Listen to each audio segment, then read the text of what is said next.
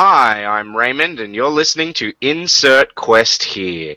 Today we're playing Apocalypse World. This is our Reclaimed Earth / Verdant Mountains campaign. I am the MC. So why don't we have our players introduce themselves, starting with Ryan. All right. Hey, everybody. I am Ryan.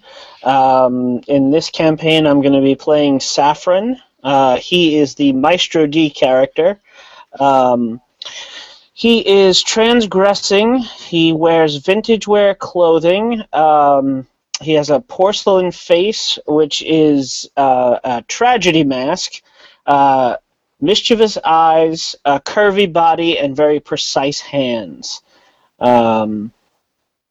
And Saffron runs a sex theater that operates off of a former riverboat, I believe we said. And last time he spent some time chasing down some errant actors, or an actress and the lighting director who had run off together for a tryst. Ooh, drama. Brilliant. Alex? Hello, I am Alex, and I am playing Canteen Ayazama, the water bearer of our group. He is a man. He wears ornate wear, which in his case is like a gold toga. He has a strong face, watchful eyes, and a mended body. Like I said, he wears a gold toga and sandals, and his symbol of office is basically a chain that has been slightly rusted in the waters of the source, and there's little vials of the water hanging off of it, so he kind of clinks a little bit when he walks around. And last time, he cowered a bit when the Bone Eaters attacked, and he also gave some advice to our Khan, because she's getting nervous. Brilliant. I believe, Alex and Ryan, that you have a podcast. Is that correct? Yes, we do. We are here from the Ragnerdrock podcast. You can find us over at ragnerdrock.com, ragnerdrock.com. We do things like this, APs. Brilliant. And Brandon? I'm Brandon. I am playing Ozair. They're a ambiguous person. Blonde, kind of, not really a man, not really a woman. Slight, very pretty. Wears kind of weird vintage coats and such with, like, technology that doesn't really do anything on them. They're a savvy head. That's about it about Ozair. Brilliant. Alright, so we're going to kick things off, I suppose. Last time we did some introductions of the characters and whatnot, so if you haven't seen that, it's worth going and listening to, but you should be fine otherwise. So at the end of last run, there was the cannibal, insane people that have been lost to the forest, the crazed primeval forest that surrounds your homeland, covers your homeland, in fact. These cannibals, called the Bone Chewers, attacked. They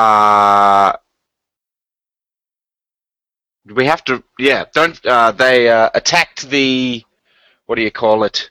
The hold. In the evening. However, apparently, Brandon says I forgot to highlight stats. I didn't realize you highlight stats at the beginning of each game. So you re-highlight them each time? I think, isn't it supposed to work that the players can call for it? Do we want to call for it? I mean, I'm okay with mine, but we can do it again if you want. I can see why they would change each time, because The Yeah. GM might be like, oh, I know what I have planned, so I'm going to highlight this one. Yes. And the focus changes. All right, Because I'm cool with that. Sure. Okay, I am going to highlight... What are the stats again? Cool, hard, hot, sharp, and weird. I'm going to highlight everyone's sharp. Sweet. All right. All right, now for me, I'm tied as far as history goes, so I'm gonna go with Brandon. Let's see. What do you do? Let's go with... Do you use hot at all? I used a lot of hot. Okay, hot then. Okay, my stats have not changed. Oh, good. Saffron is my highest. In that case, I'm gonna go with weird. All right.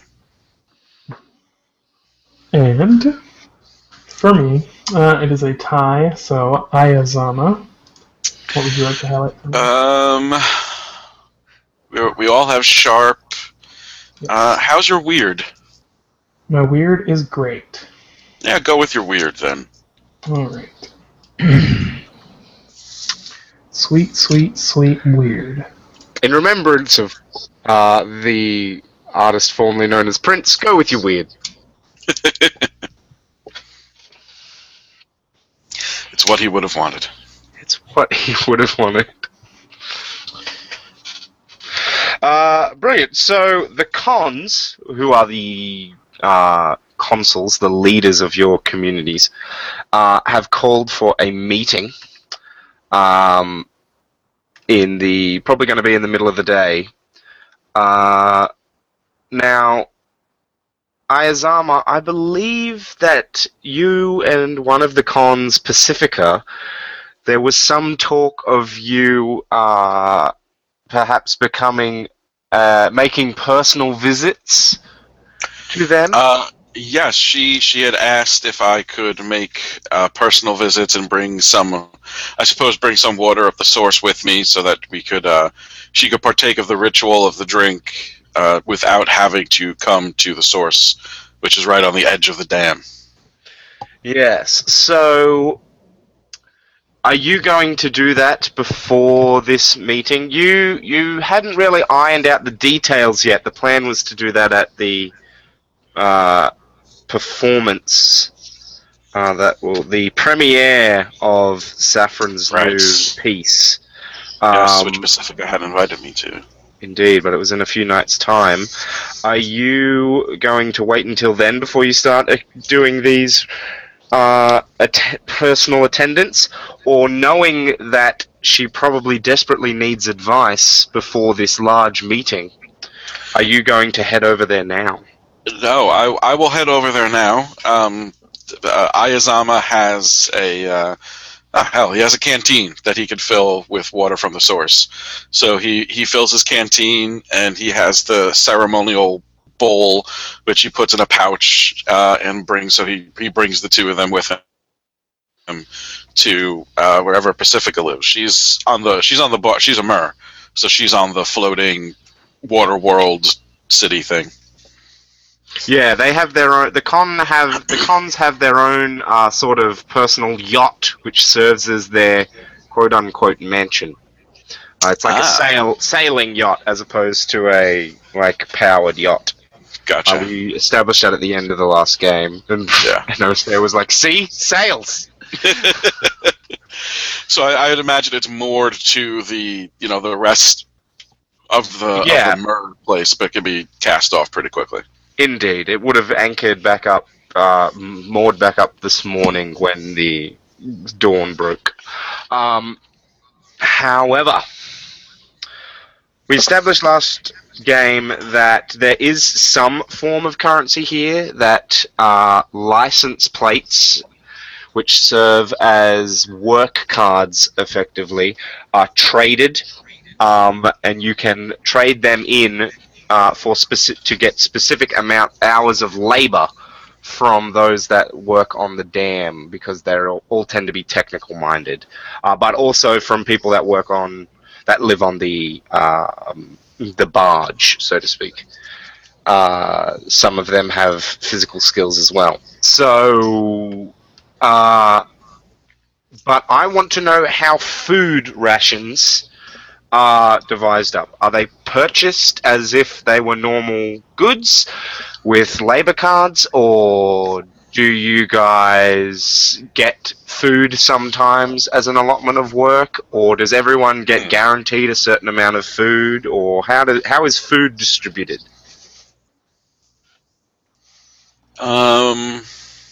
That's a good question. Some kind of dystopian labor card, like a Walmart would do.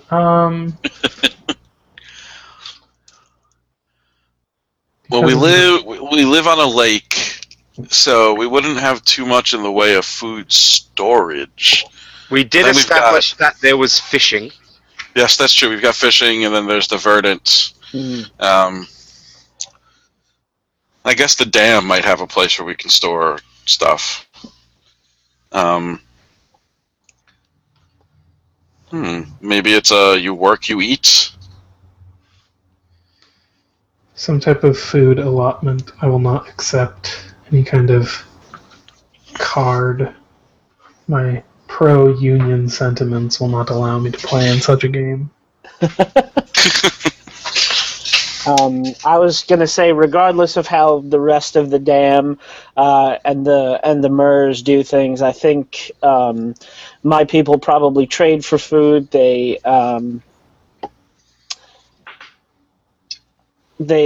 are brought gifts most of the time to performances whenever we hold a performance.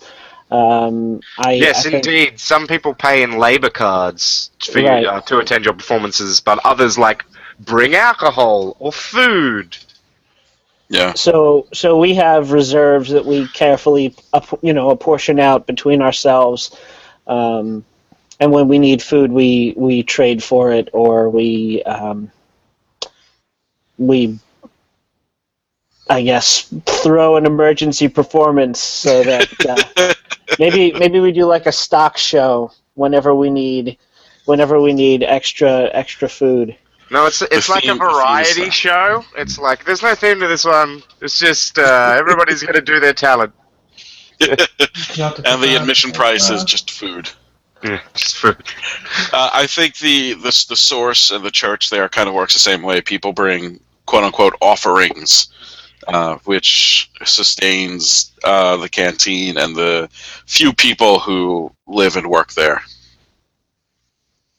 Excellent. Okay. So, all right. So, the reason I ask this is because someone has invited you, Saffron, to a breakfast of sorts this morning. Oh. Well, how lovely. Everyone knows there's going to be a meeting tonight. You got this invitation as dawn broke, somebody arrived at your ship. They'd sailed out to you, and they told you it was a small powerboat / motorboat. I would call it a tinny, but that's not a phrase you have. So that would confuse three of us. A tinny is both a boat and a beer, depending on context in Australia. Yes. So, yeah, they come out. It's a young woman, and she hands you a piece of paper with some. Actually, it wouldn't be paper. It's like sort of like a leather. It's a piece of skin.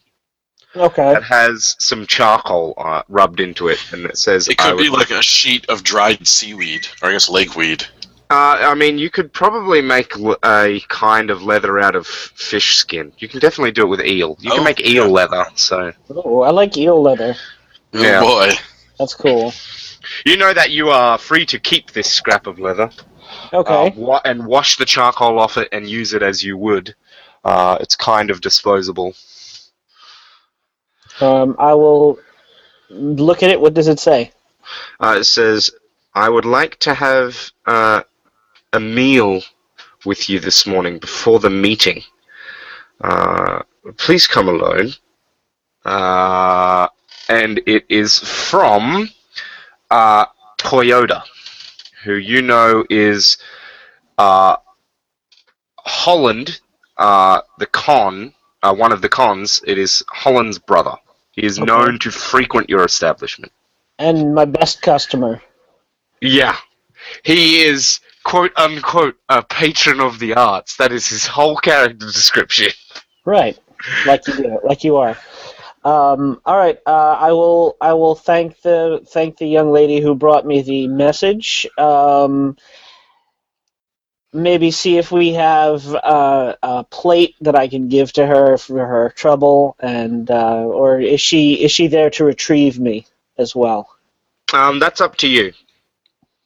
All right. You can ask her that if you'd like. Sure. Am I to go with you, or shall I find my own ride? Yeah, I could take you. I do have to go do some work out on the lake, though. So either way, if you're coming with me, you're coming now. Right.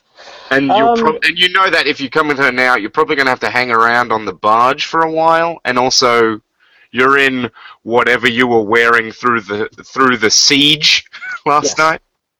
I would probably like to freshen up a bit before I go for breakfast. So yeah, I'll give her a plate for her troubles, and then send her on her way. Say that I'll take my own. I've got my own tinny that. You've got those paddle boats. That's right. We said that. All right. So I will have one of the smoking children take me in a paddle boat. The theater rats. The theater rats. So she pushes off and drives deeper into the lake away from the dam wall. Seeing as this scene was with you, Ryan, tell me what work task is she going to do that you know this is where they're going because of the direction they're heading in? What is off at the natural shore end of the lake?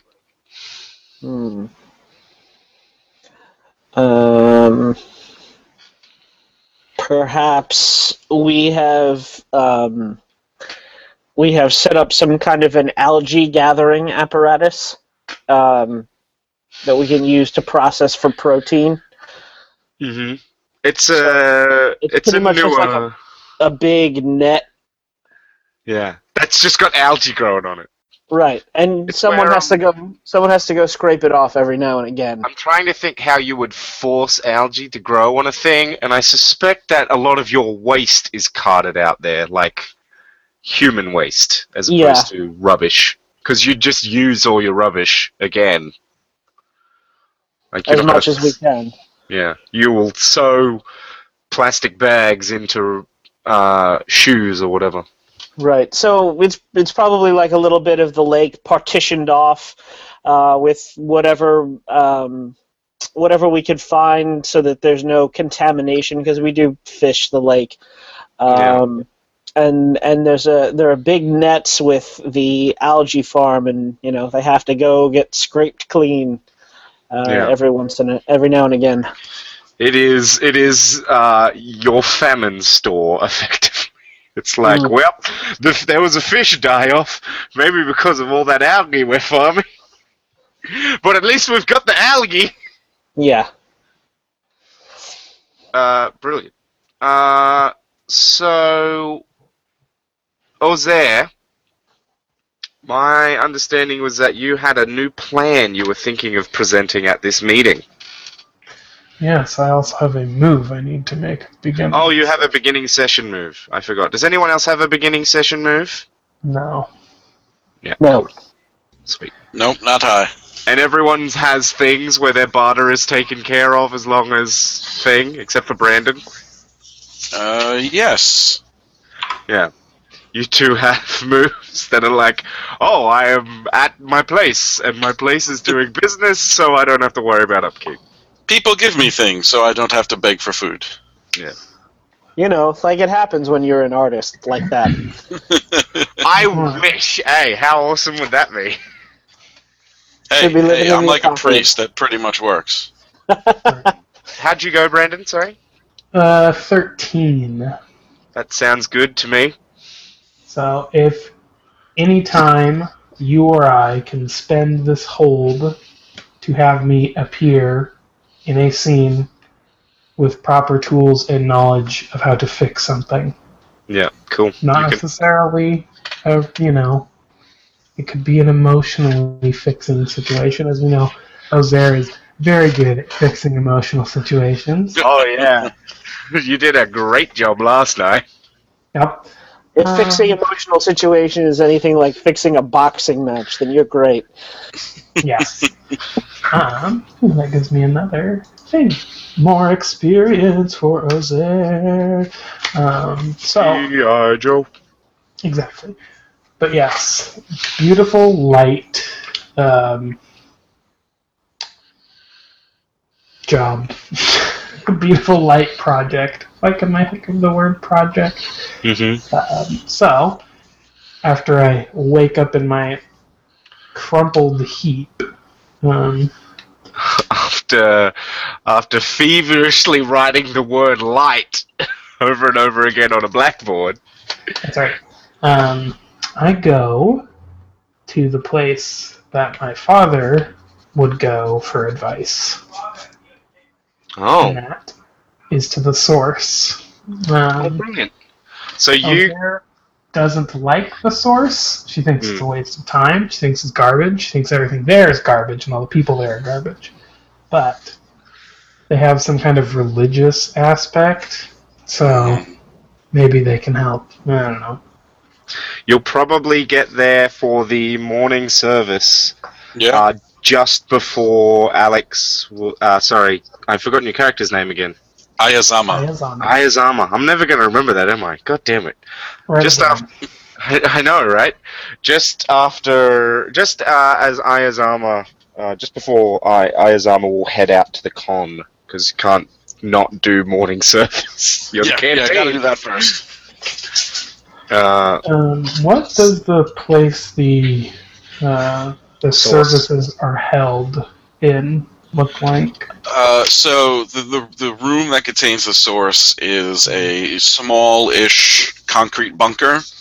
And when you walk in the front door, there's sort of like a vestibule area. And I decided this yesterday, since there's no weapons allowed, there's basically like post-apocalyptic cubbies on the wall in the vestibule. So everyone like takes a cubby and puts their guns and knives in there. And then you walk in. There's large tanks that are stainless steel and glass that you could see the water of the source in, and it kind of bubbles. And lots of pipes that empty into a bright platinum. That was a bright platinum basin, and the water kind of like drips out of these pipes into the basin. So there's that little drip, drip, drip sound all the time. And if you get close, the water smells vaguely floral. So, Ozair kind of enters in near the service's end, probably. Yes. Takes There's her large magnum out and puts it in a cubby. So there's as you walk in, there's a bunch of people kneeling on rugs made of all sorts of stuff, probably lots of eel leather rugs, because apparently that's a thing. And Canteen Ayazama is thanking the source for its water as everyone passes around this little shallow bowl and takes a sip of the water and passes it to the person next to them, and it makes its way around the room. Everyone's sharing this communal bowl. All right. Ozair kind of keeps his distance, kind of, comes in, puts the gun in the cubby, and then just kind of stands awkwardly at the back of the bunker, kind of like, nope, I don't want any of your water. I'm here. I'm following your rules, doing that stuff. Great. So, Okay. I think it would take a few minutes for the ceremony to wrap up as the bowl makes its way back to Ayazama, and whatever is left, he drinks down because the water can't be wasted. And he says one more blessing, and everyone stands and sort of like mingles a little bit and makes their way out to go start their day. kind of Until I guess there's just wipes her greasy hands, because obviously she has greasy hands. of course. And kind of pushes her way past people going out and towards Ayazama. He's rolling up the mats that the what was it, eel leather rugs. He's rolling them up. They get stored like yoga mats in the corner in like a basket. So he's rolling one up and putting it away. Hello. I'm afraid you just missed the service. Oh,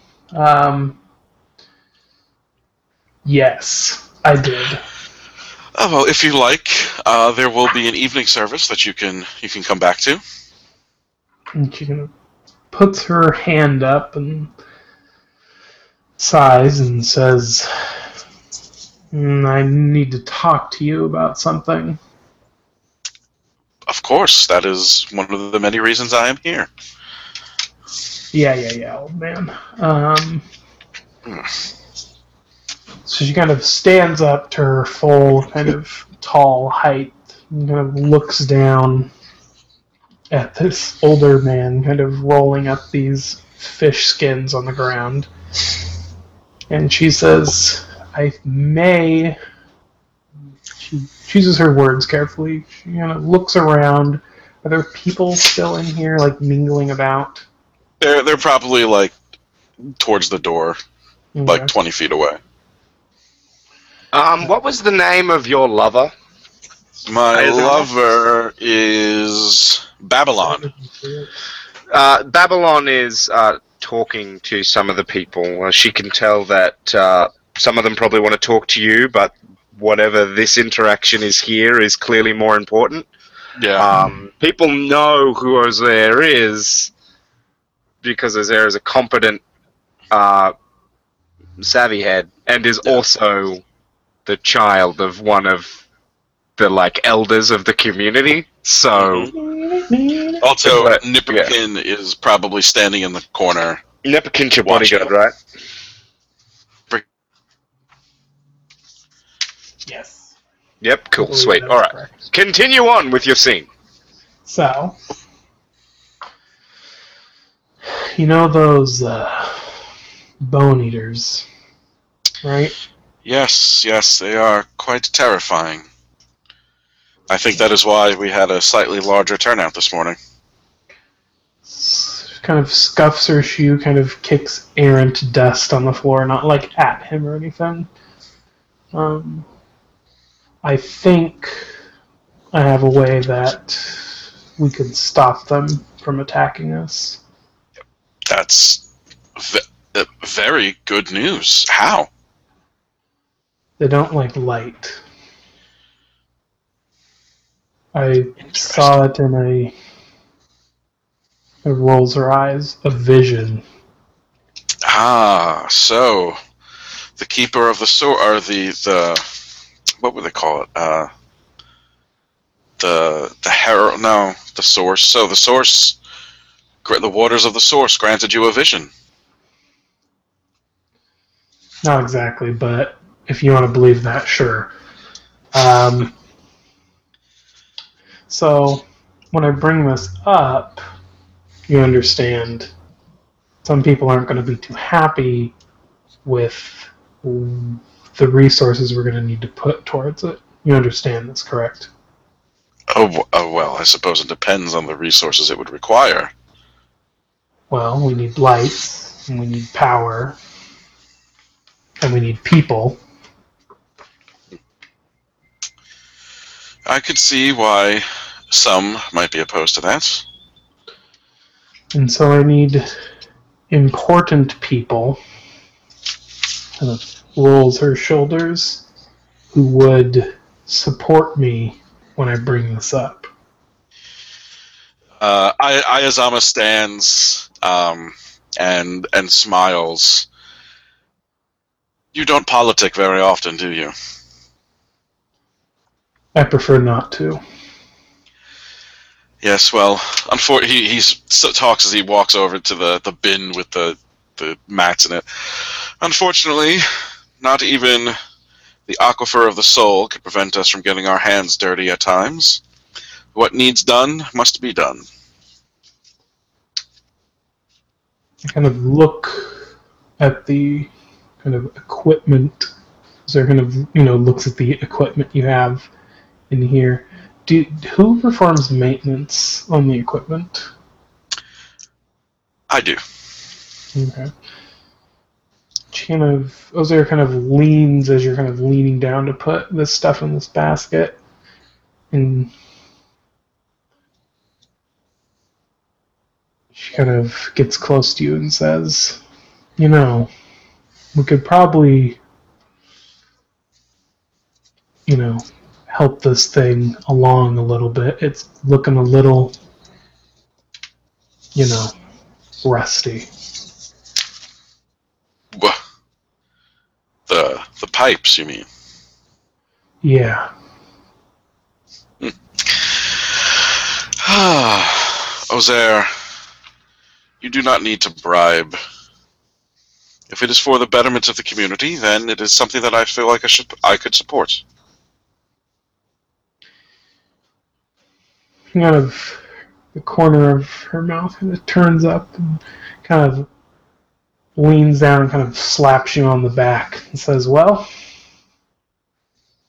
if we can get this done, we can focus on more important things.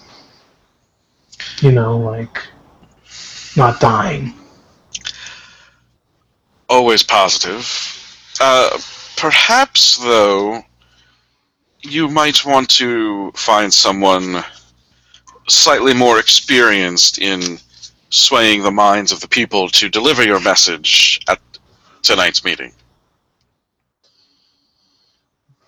And who would you have in mind? Have you seen Saffron lately? Zara kind of tenses up visibly and kind of looks at you and says, the last time I was in there, shakes her head. Yes, well, they're only rehearsing now, so I don't think you'd have to worry about any of the lewdness if that is what upsets you. But Saffron is, if not respected, then at least listened to. I've heard rumors that sometimes she has recordings, but she might be your best bet. I, unfortunately, can support you, but I don't know the details of the plan, and it is more important for the canteen to stay neutral, someone that everyone could come to, as you yourself did. I would like to read a person on Ayazama. Go for it. Ayazama. Boop, boop. Let's see, it's 7, 8, 9. Is that sharp? Yes, that is sharp.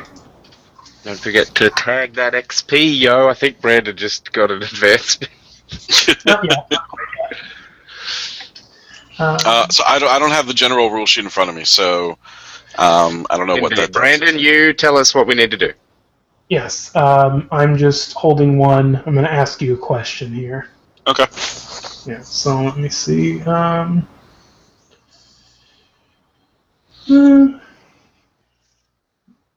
Let's see, which one do it? Is your character telling the truth? Yes. Yeah. Okay. All right. He doesn't want to take a side in what could be, as you yourself said, it could be a divisive issue, and he doesn't want to be seen taking a side right off the bat. Ozair kind of squints her eyes at Ayazama and says, "Well, old man, I might be back sometime for some service." Well, young girl, you are welcome anytime. Kind of walks off, grabbing her gun before she leaves. Oh, kids these days.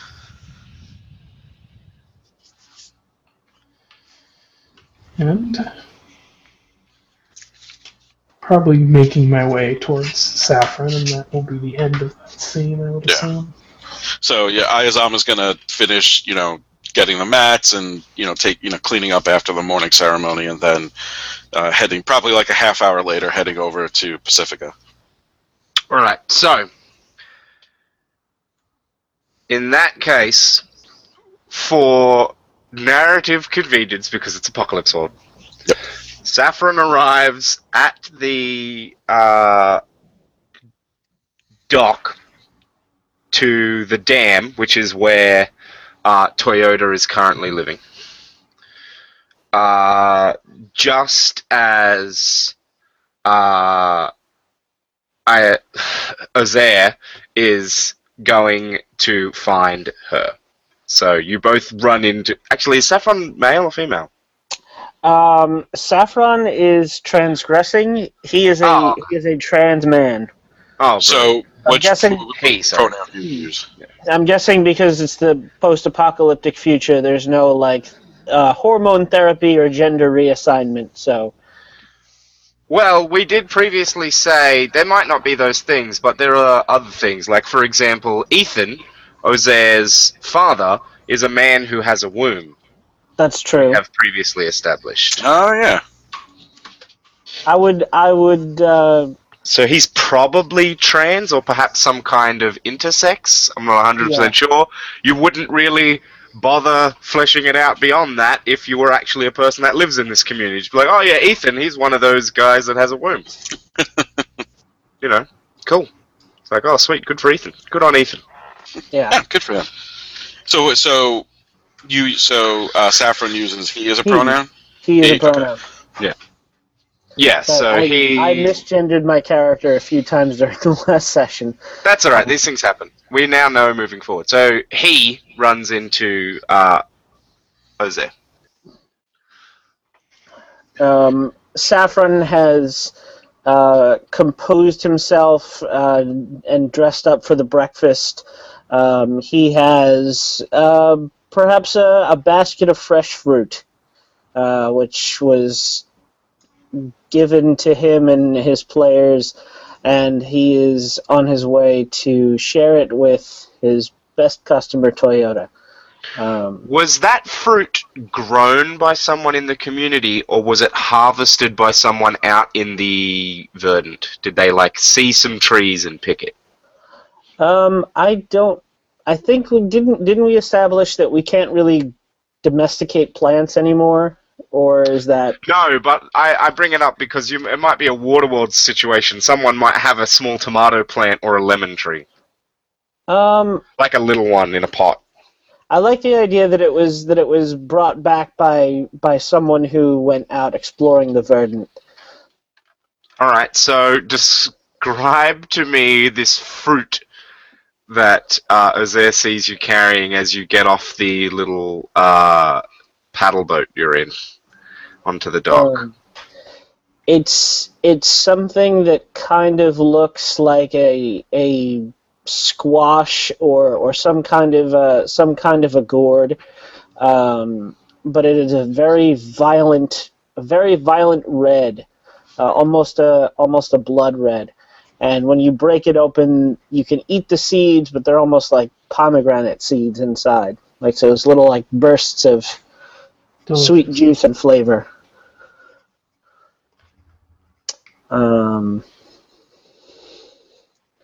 So it's a pumpkin or a pomegranate? It's kind of like a pomegranate. Yeah. We can call it a pomegranate if we like. Cool. Called the Cosmic Seed. No. interesting. That was my porn star name. Yes. I dress up like the Silver Surfer. Gross. So, Ozair kind of audibly sighs in happiness, seeing Saffron kind of moseys over, tucking their gun into their waistband.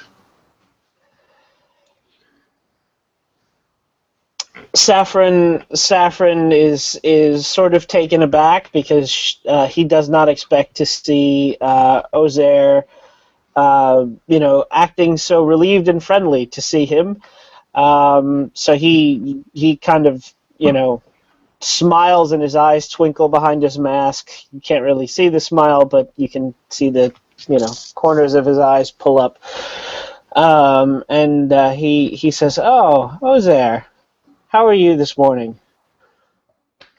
Good. Let's walk and talk, as they say. Oh, certainly. I'm on my way to see Toyota at the moment. Are you on your way to anywhere particular? Nope, you're the person I wanted to see. Well, how fortunate for us to have met then. Listen, I really must apologize for what happened the last time you saw a show.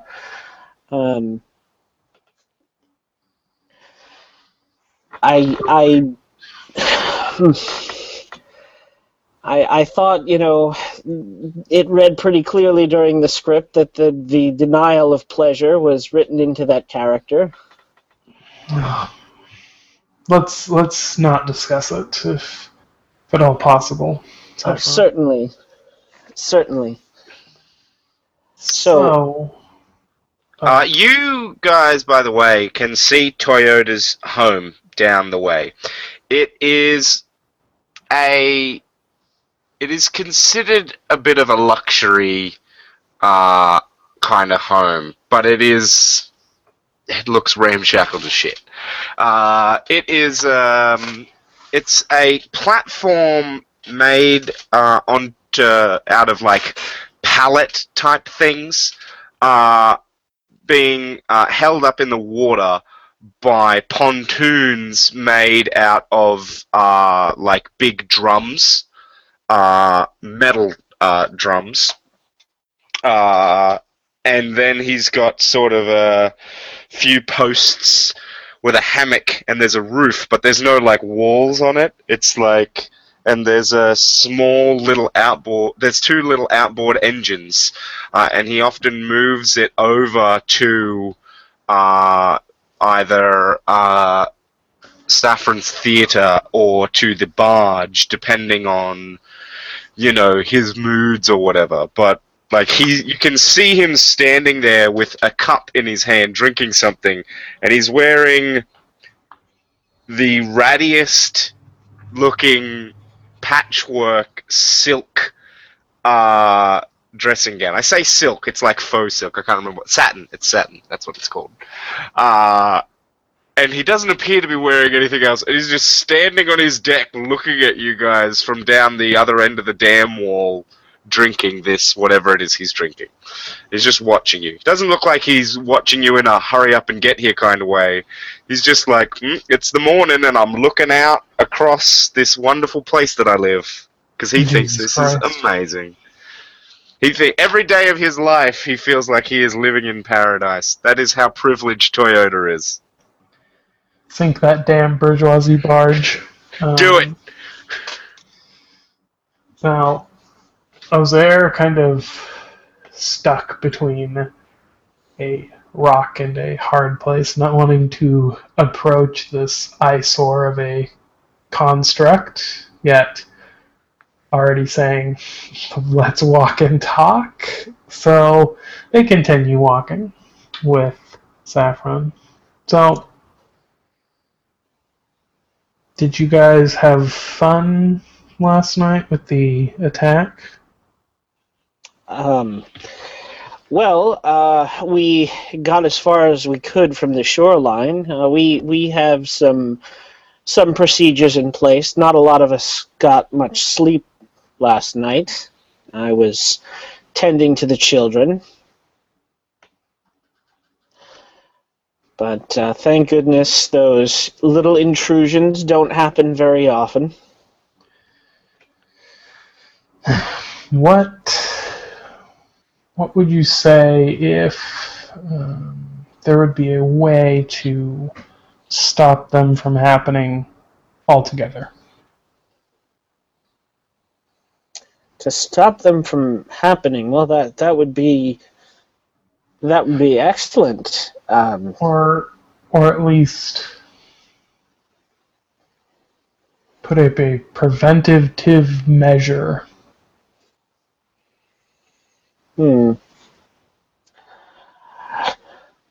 I don't know. I feel like maybe the community needs a little bit of danger to keep it on edge. I mean, we've done a reasonably good job of keeping the bone chewers out so far. They aren't brave enough to come into the dam or to the lake when they do attack. But it's good for us to know that they're out there, waiting for us to falter.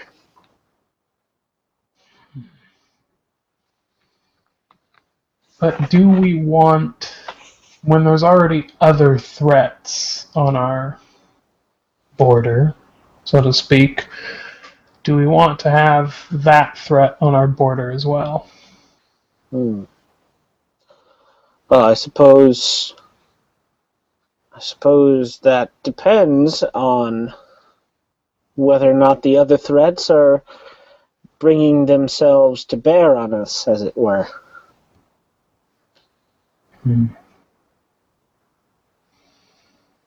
I would say that if we could find a way to keep them at bay, when we were distracted by other transgressors and threats, it would probably be a boon to the community. Well, I've devised a way in which to keep them at bay. Oh. And how would we do that? I need support and lights in order to accomplish this. Lights. Yes. Guns, lots of guns.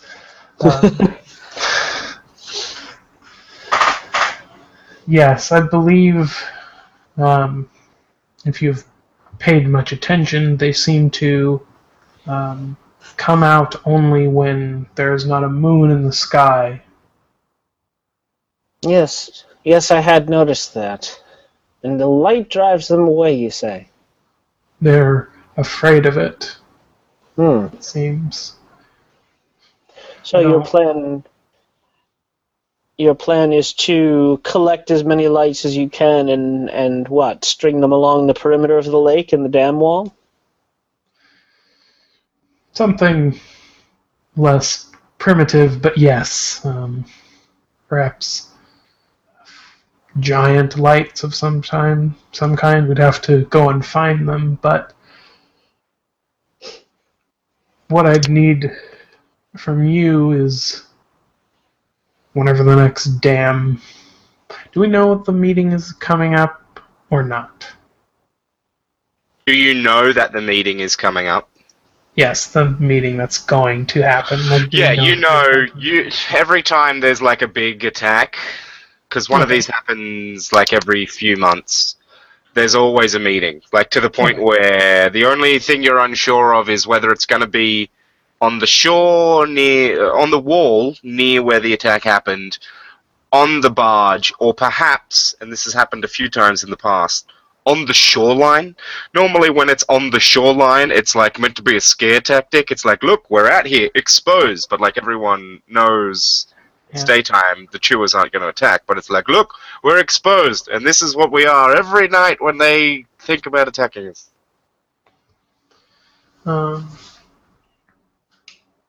I need support from important people, and I kind of try my hardest not to roll my eyes. And I already talked to Canteen Ayazama, and he suggested coming to you, as you are a better person than me to be speaking and, wooing the crowd, so to speak. Ozair, I would love to help you, but I produce theater, I produce art, I do not produce propaganda.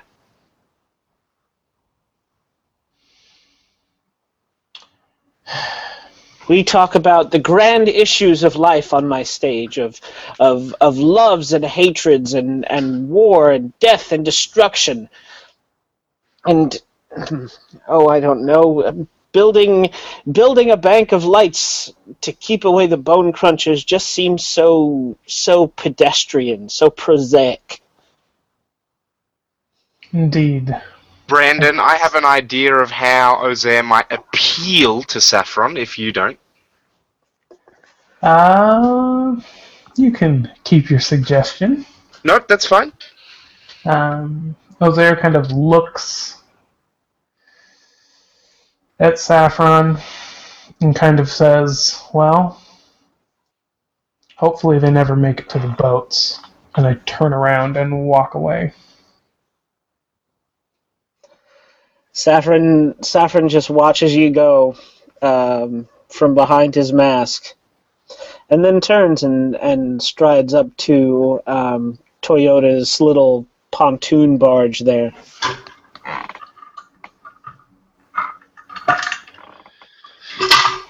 Nice. Cool. Just before we get to that, Ozair, where are you going to go do anything? Just wandering off, leaving the scene. Yep, cool. Alright. Number one enemy, Saffron. Sorry, What's going on the family tree? Ayazama was so compliant and acquiescent to everything you wanted. I figured, you know what, I'm going to play the exact opposite. You're a right bastard, Ryan. I love it. Whoever thought that I, Raven Cox, would run a political intrigue game? Political intrigue. Or maneuvering, I guess. Yeah, just a little. So Toyota's there. He's very a thin, tall man. He's got an athlete's body, like a runner. He was a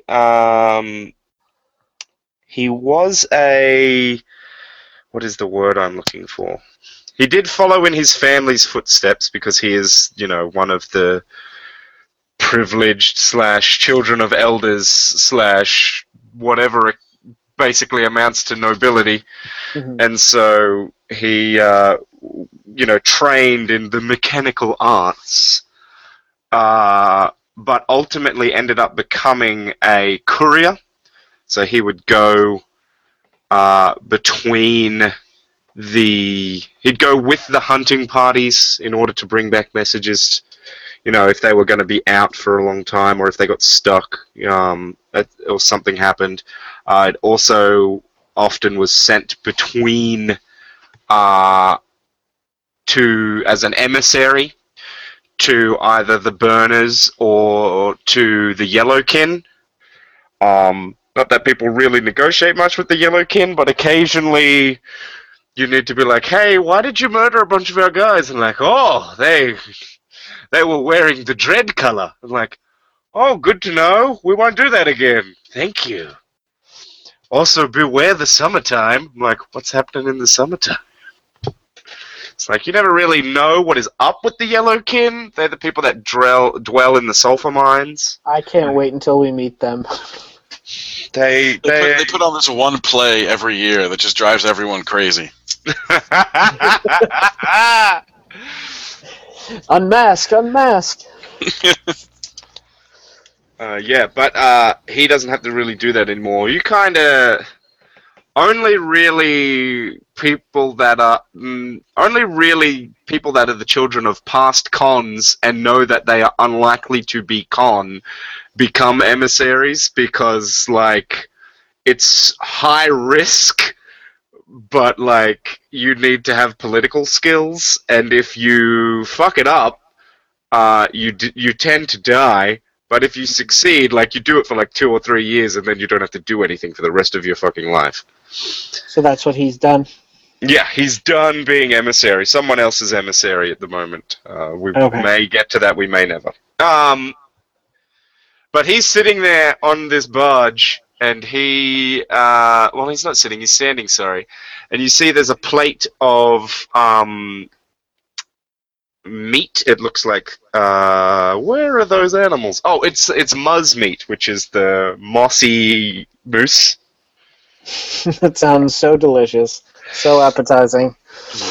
You can see that it's been flavored and spiced with something. He says, "Please, Saffron, it's a pleasure to see you here."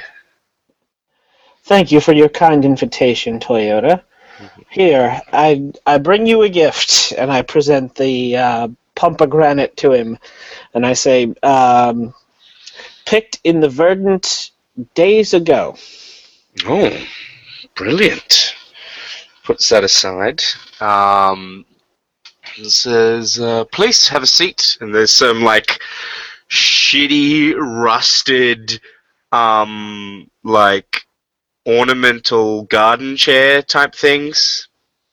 You know, the stuff that they make now and pretend it's like cast iron, but it's actually just shitty sheet metal. Nice. And then they paint it white. There's no white on it now. It's just fucking rust. And there's like a haphazard eel skin cushion on there to make it not a terrible thing to sit on. So Saffron sits on the chair, carefully, avoiding the rusty arms of the chair touching his suit jacket, which is as clean as suit jackets can get, and says, "So, what do we have for breakfast this morning?" Well, there's some grilled muzz. Actually, no, it's not grilled.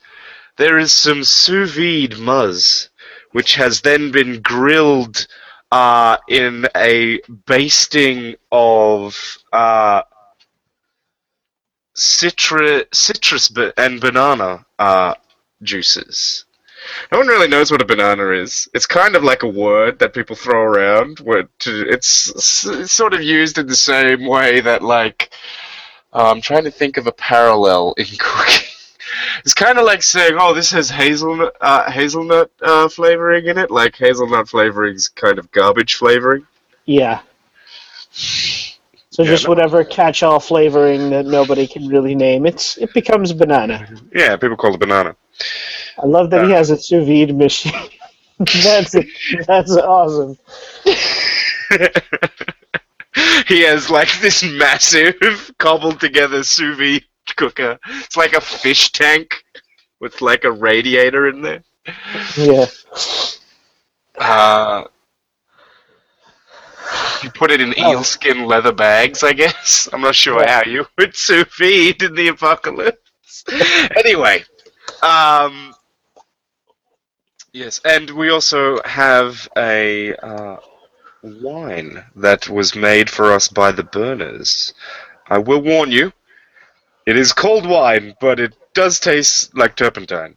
But it is strong. And he hands it to you, and you see him pick up one of your pomegranates, and he sort of cracks it open, and sort of starts squeezing some of it into his own cup. And he lets the seeds and stuff fall in. He's trying to flavor it. And then Yeah, he I hands will. a half to you. I will do likewise with my pomegranate. So I trust you've received your invitation to the spring play. Oh, the end of the yes. Season tickets were the first thing I ever bought. It's a good investment on your part. It's a pleasure to have a connoisseur such as yourself see every one of my shows. Well, I wouldn't miss one for the world. I cannot wait to see what new performances you have tomorrow night. Well, thrills, and trying to think what else we said. We said the spring play was about rebirth and risk and death. Wasn't one of your performers actually pregnant, and like the plan was gonna try and get her to give birth during the run of this show? No, that has happened in the past. That was Yes. it. That was it. No, we did not get so fortunate. We did not get so fortunate this spring. I say we won't be able to match. We won't be able to match last spring's performance. But we do have a breathtaking drama that we're preparing even now. But if things go well, the winter show could be really interesting. The winter show is always really cozy. Wonderful. I must say, I didn't just bring you here today to talk to you about the arts and the future of the show. Although I suppose it could be argued we will be talking about the future of the show. I'm here to discuss the problem of Bean. Bean. Does everyone remember who Bean is? Ryan can remind us. Yes, I have Bean down on my sheet as the person who wants my theater gone. Yes, Bean is an important hunter. Dun, dun, dun. He's not an elder, but he's kind of the leader of the hunting party at the moment. And he thinks that the bordello is an unneeded distraction, and something that is the resources going into it could be used for something more productive. In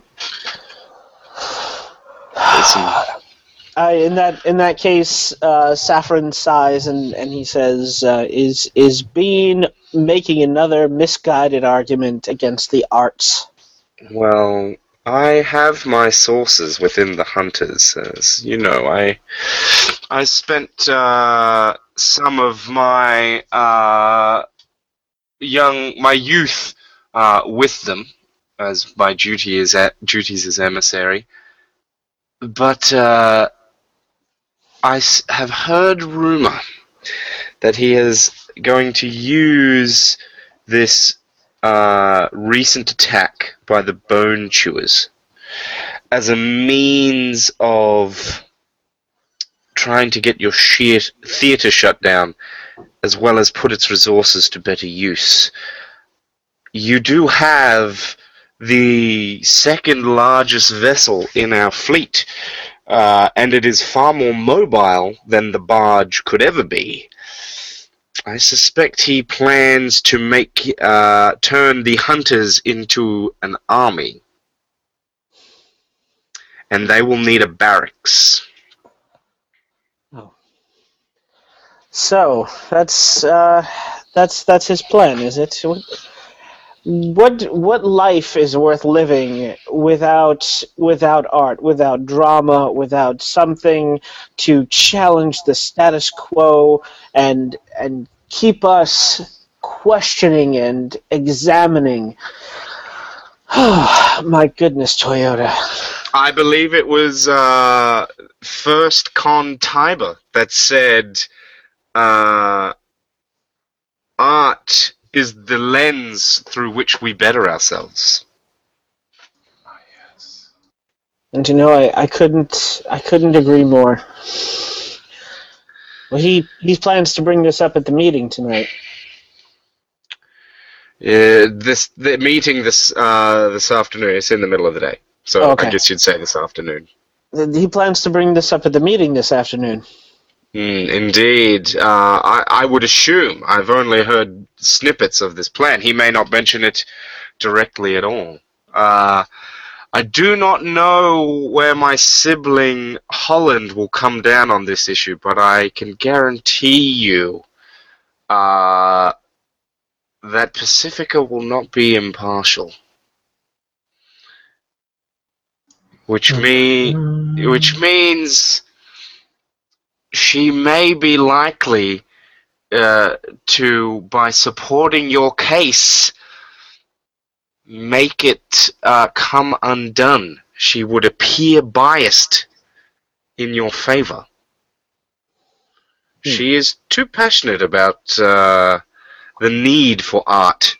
Sometimes one must appear not to be thirsty in order to receive a drink.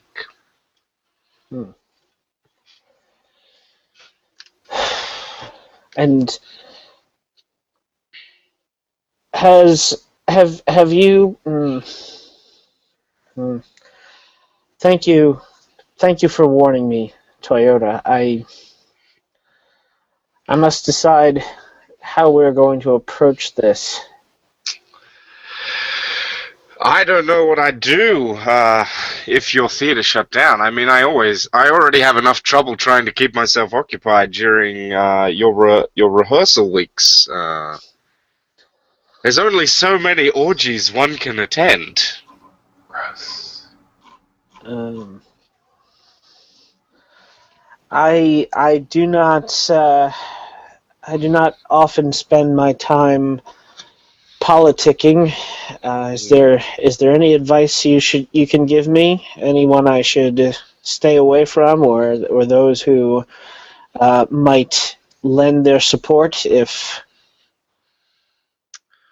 My Only suggestion would be to make sure your house is in order. You don't want anyone attacking the theater on the basis of it corrupting the moral fiber of the community. People need a sexual release, and they need that entertainment. But at the same time, you don't want anyone claiming that you're stealing husbands away from their husbands. And you remember Bar? That little sack of shit? Yes, I do.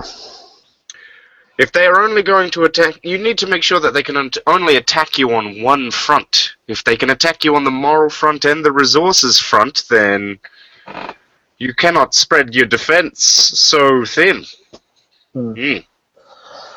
Well, in that case, I'll have to have a little conversation with Ba and Dandy and make sure they know what the stakes are. Indeed. And you see him sort of, as it looks like he's about to say something, and he sort of puts his drink down, and he's looking off away from the dam, like the open face of the dam, past and over it, into the distance. That space is behind you. Do you turn to look? Yes, I think I will. You see a thick black smoke rising in the distance. It's a thin column, but it's far off on one of the further peaks. I wonder what that could be. It's a burner stronghold, but it shouldn't be burning that color. When they make fuel, they don't waste it like that. I don't know why. And you see him take off his dressing gown as he turns away from you. He's just bare-assed, and he picks up some pants and tugs them on. He says, hopefully you can sort out what you need to do. I have to go run some errands, you understand, so you'll need to get off my boat. Oh, certainly. Thank you for breakfast, and thank you for the tip-off. Indeed. Good journey, or whatever. And Yes, he's you as well. very distracted. I can understand why. That's very concerning. All right. In that case, I'm going to find my theater rat and have him paddle our asses back to the theater because we've got some conversations to have with my crew. Those theater rats, man, they must have legs like fucking bags jammed full of pythons. They've got leg muscles like you wouldn't believe, but they're wheezy as hell from all the smoking. Brilliant. Ayazama, Yes, sir. you have made your way to the barge, and you are walking up to the yacht where the cons live. They both live in one, or just the Mercon? They live in one because they are married. Right, yeah, okay. Oh, hi, truck. Thanks for driving by while I'm trying to record. It's awesome. Who ships fuel in the middle of the day? Cars? It would get hot. Anyway, so you're walking up to this yacht. Tell me, is the yacht decorated in any way? It probably is. It is the House of the Cons.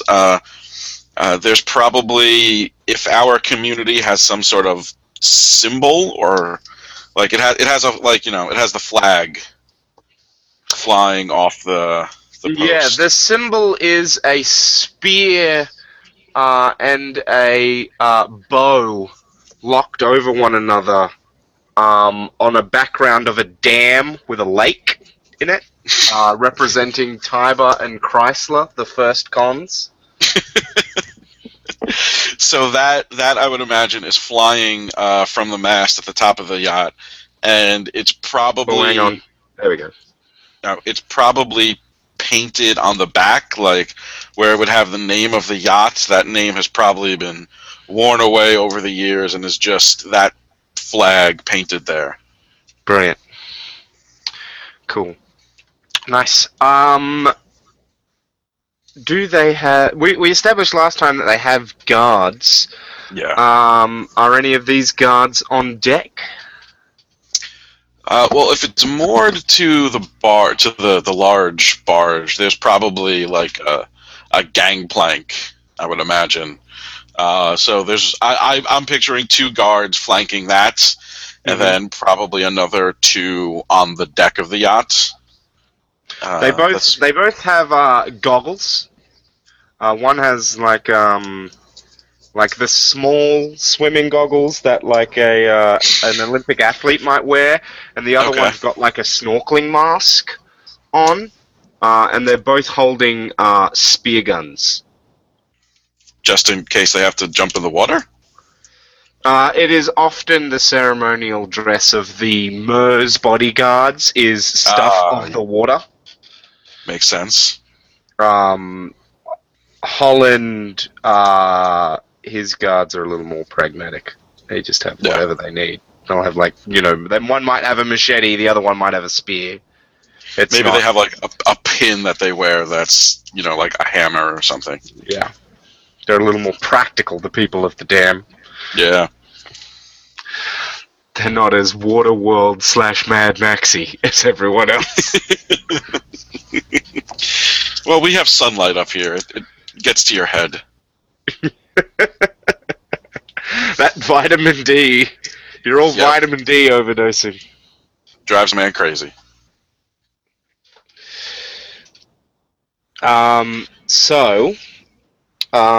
You see Holland is actually sitting on deck, Holland is, I believe, no one really knows if Holland has a gender.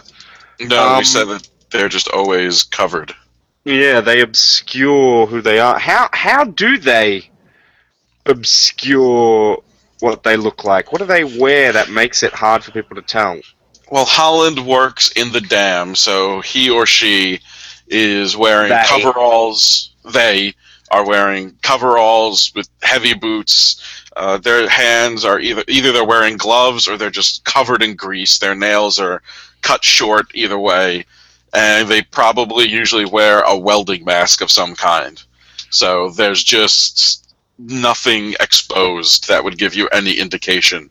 Are you guys familiar with welding goggles as opposed to a welding mask? They cover just your eyes, and they have like flip-up sort of sunglass parts. So that like it's got the welding shield glass on top, and then you can flip it up, and underneath it's just transparent. Yeah, I know said what you mean. mask because if it was goggles, you'd be able to see the rest of their face. Don't worry, I got this covered. Oh, okay. Well, then goggles. Yeah, I just make Or is sure it that like you guys Wilson from know. Home Improvement? There's just always something in front of the lower part of their Yeah, face. I'm just trying to make sure you guys understand the kind of goggles that I'm talking about before I go ahead. Gotcha. I Yes. know them because I used to wear them when I was oxy cutting. Oh. So I often call them oxy cutting goggles, but that's not what they're called. Oxycontins? Oxycutters?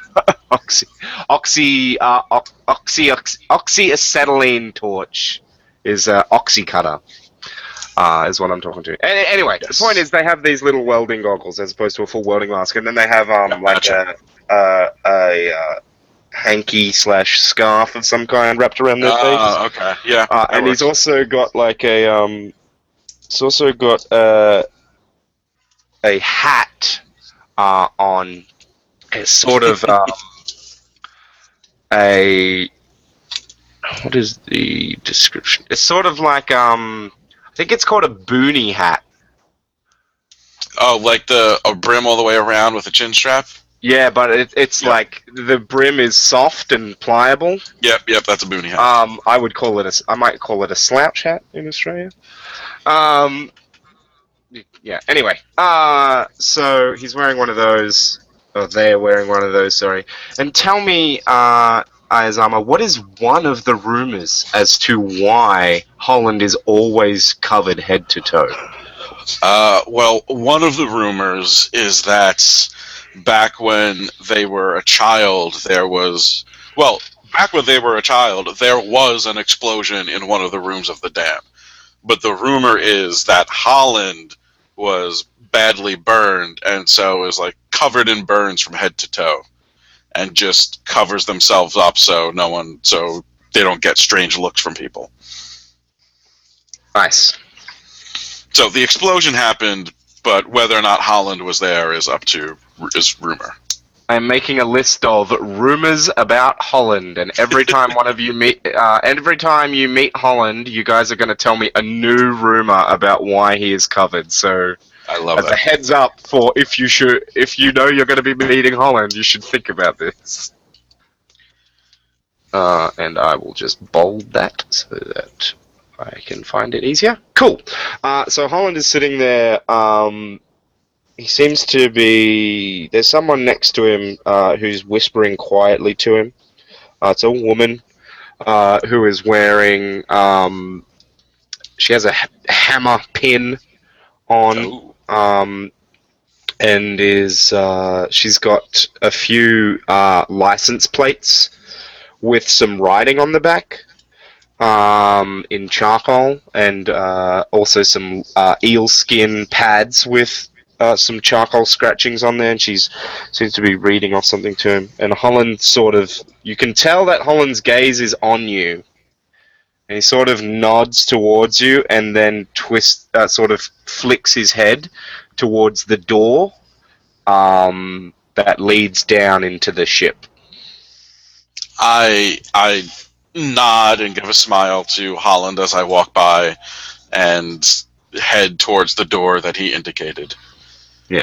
Cool. As you step down into it, you see one of the nicest rooms in the entire hold. Everything looks like it. Nothing looks cobbled together, even though the room as a whole is kind of like mismatched. Right. But like the pillows are all one piece of fabric. The table is not like glued together and have mismatching legs. I didn't even know that was possible. Each of the chairs around the table are in completely different styles, but they are all in pretty good condition and not cobbled together out of different bits of wood or metal or rusting. And you see Pacifica sitting there. There's a guard there, one of Holland's guards, with a machete strapped to his side. And he says, "I will be just outside, Con, if you need me." He steps up onto the deck and pulls the accordion door shut. I smile at Pacifica as the guard leaves. Good morning, Pacifica. Good morning, Canteen. I know we never quite discussed when to begin these private sessions of yours, but I figured that with the meeting coming up this afternoon and the events of last night, that perhaps today would be as good a day as any. I hope desperately that you would come. I was very pleased when Pietro told me that he saw you boarding the barge. Well, it is my duty to serve all the members of our hold, and from those of the lowest station to the highest. Yes, of course. Tell me, what is the feeling of your congregation today? How do you think they're dealing with the attack? Well, our morning service had a somewhat higher attendance than it usually does, but that often happens after the bone chewers make one of their forays into our territory. But they're nervous, but they have faith that our leaders will handle this as they have in the past. Yes, of course. Would I know, just from living here, has there been a bone chewer attack since Pacifica has become the Khan? Oh yeah, they've been Khan for like 4 years. There's been Oh, okay. There's been a few. So yeah, okay. So this is old hat. Yeah, but still, she seems more nervous than you'd expect. Like there's like 2 or 3 of these attacks a year. Mm-hmm. Why would they be so worked up about this one? Like, you just do your routine, we were attacked by the bone chewers, but we survived speech, everyone needs to be vigilant. And Right, then, if you see something, say something, now go home. Yeah, so why does everyone seem to be... Why do all the higher-ups seem to be on a bit more edge, you know? Mm-hmm. So, why did Ozair come to you this morning when they've never come to your service before? Why did you see Saffron meeting with Toyota? Why? What's going on that this is happening? Right. So Ayazama recognizes that they're a little more stressed than usual, but he still he just starts the ritual, and so he pulls out the canteen of water that he brought and the little bowl and pours some water in, and lifts it up and says a prayer and takes a sip and passes it to Pacifica, hoping that the ritualistic nature of it might help calm her down a little bit. Yeah, you go through the ritual with her, and you re-examine some of the tenets of your faith. Do you give a mini sermon of sorts? And Yeah, if you do, what is the theme of said sermon? Oh, sermon? Probably not a sermon, but... Well, parable, like not a full sermon, but you give something... Right. I read her some quotes from the book of the book of the Aquifer of the Soul. Mm-hmm. I have to write that down so I don't forget Aquifer of the Soul. And I think you should come up with other books as we play too, like other books that various canteens have written. To be like, oh, that gospel was great, but have you heard this gospel? Yeah, well, no, so I think the Aquifer of the Soul is what we call, instead of calling it the source, that's what it is. It's the Aquifer of the Soul. And maybe the first canteen wrote that, and then the next one's like, well, I gotta outdo this guy, so Yeah. This the Aquifer of the Soul is great and all. It's very important to the faith. But have you heard the book of the Hydro Engineer? Yes, I read her from the book of the Hydro Engineer about a passage about the resiliency of water and how our community is stronger because water you might be able to contain it for a while, but it always wants to be free, and it cuts through mountains and levels the earth, and it is the strongest substance, and we are stronger because we have built our community on water, and that makes us It's stronger. a very interesting passage because depending on how the canteen decides to read it and like the emotion they put behind it, it can be read as we're all doomed or we'll be fine. Like you go, well, the dam's gonna break and we'll all die because we'll be washed out down the mountain, or you can be like the water, we are the water, and so we will break free of all bonds and overcome all obstacles. Yeah, it really depends on the mood of the canteen and the community. It's a dualist gospel. Oh, very much so. Yeah.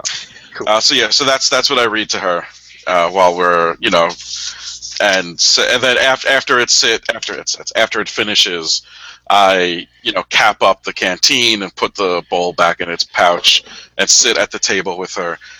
So, Pacifica, is there anything you would like to talk about? You seem somewhat more agitated than usual after a bone chewer attack. It's just there were some disturbing sightings last night during the height of the bone chewer's assault. What sort of sighting? Some of the hunters on the far side from the attack, at the other end of the dam, claimed that they saw a machine, a vehicle of some kind, moving in the forest. We're not sure what this means. Whether it is even true. But with the rise of the Mountaineers' raids, they're attacking us more often. They're attacking the Burners more often. You think that the Mountaineers could be making their way to us? They might have decided that it is worth driving down here. Well, that would be troubling. They could have even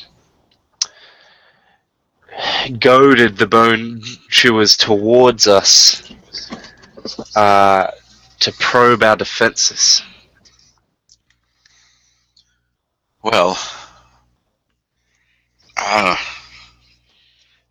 does anyone else know about this? I don't know what that noise was. Oh, that was me cracking my knuckle. I'm sorry. It sounded like somebody scrunching up a bag of chips.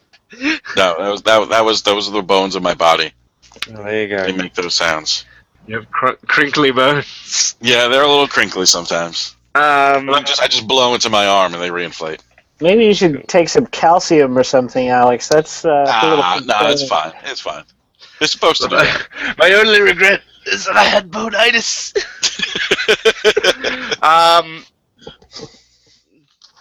The people that need to know. By the way, you can't share this information. It would create a panic. Oh, no, of course not. We need to keep this under control. I'm telling you because I want to build this relationship between us. Of course. And I am happy to offer you any assistance or counsel that I can. It would be important to me if in the meeting in a few hours you backed up my decisions. It will help solidify our direction in this time of crisis. I do believe that whatever is in the best interests of the community is, of course, what the Aquifer of the Soul and its canteen would want to see happen. But what sort of decisions are you talking about? Well, we're not sure. We'll need to listen to the people first. No decision can be made without them, but it's very important that the people of our community understand that we're all working together. You have their best interests at heart, and I hope that you trust I also have their best interests at heart. Ayazama lays his hands on top of Pacifica's. Of course, I understand that, and I trust you. In fact, one of the people, Ozair, of all of them, came to the end of my services this morning and said that she had a plan, something that could help deal with the Bone Chewers. Ethan's child, yes? I believe so. Yes. She did not go into the details, but there's something about lights. She said that the Bone Chewers dislike light, and if we had large lights mounted at I guess we have fences, basically gates. Yeah. If we had large lights mounted at the gates, it could drive them off. It could. It would also point out to anyone wandering through the Verdant exactly where we are at night. That is true. I hadn't considered that. As I said, I didn't know the details. Well, I'd be interested in hearing more about that at the meeting, but you will support us going forward, won't you, Canteen? Are you and... Well, I forgot the guys, the possible Holland. guy's name. Holland. Are you and Holland going to put together a united front? It's very important to Holland and I that the Aquifer of the Soul is behind us. Okay, I'm going to read a person here. Do it. So that's plus sharp. Okay. Let me open up our dice app again. Okay, so that's 7 plus sharp 8. You rolled your sharp, so don't forget to mark I it. did. Filling in that box.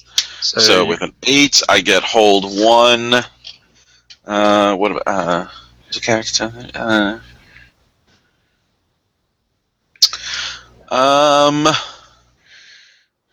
What's the cat? What are they really feeling? they are feeling. Or she? I know who it is. Yeah, they are feeling unsure of whether the community is actually going to back them. Yeah. I squeeze her hand reassuringly. Pacifica, if it is for the betterment and the safety of the community, then the Aquifer of the Soul shall be behind you. Yes, of course. Thank you for everything you've done. And as you guys are about to wrap up, you hear cutting through the sound of the busy barge outside and the marketplace and whatnot. you hear the sound of heavy, purposeful running footsteps on the steel and concrete floor, pounding towards the yacht. One set of footsteps or multiple footsteps? It's one set of footsteps. It's probably, and then you hear a bunch of other yelling and like excitement. Not happy excitement. Yeah, and then Ayazama has lots of. Sorry. So, you go.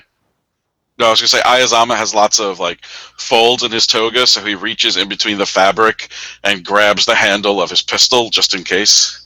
Yeah, you.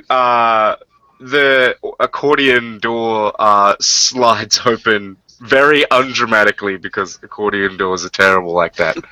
And the gentleman from before steps in and sort of looks to you as if to say, do I need to murder this gentleman?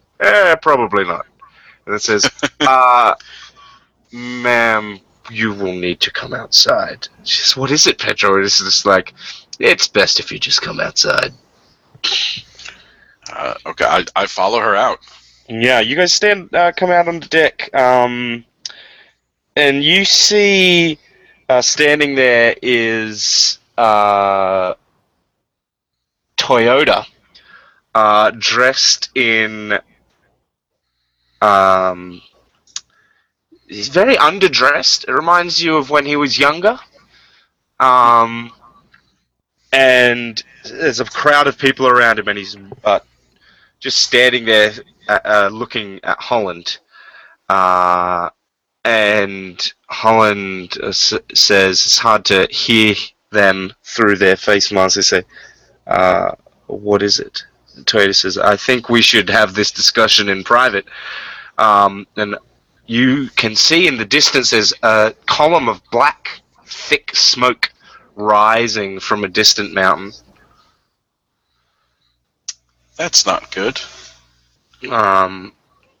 And Pacifica says, just tell us now. There's no time for all this cloak and dagger. What is the matter?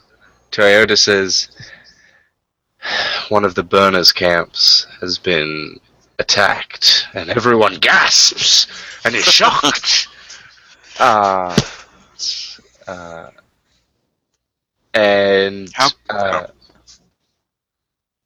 it wasn't one of their fuel dumps. It was one of their orchards. And an orchard in... Burners don't grow the verdant grows itself. Burners cultivate burners and fuel. So an orchard is where one of their communities where they raise their children. Oh. Now they are semi-nomadic, so if it's not a part of the verdant they were currently working, they might not have been there, but you don't know the burners' movements that closely. They come to you, normally. How do you know that, Toyota? I've been to that camp before. I can tell it's been attacked because they don't burn fuel like that. Who could have done this? The Mountaineers? Yeah, we know who did it. It's not gonna... Fucking Yellowkin don't give a shit about murdering children. At least not this season. But the Bone Chewers don't employ tactics like that. Yeah, exactly. It's the fucking Mountaineers, man.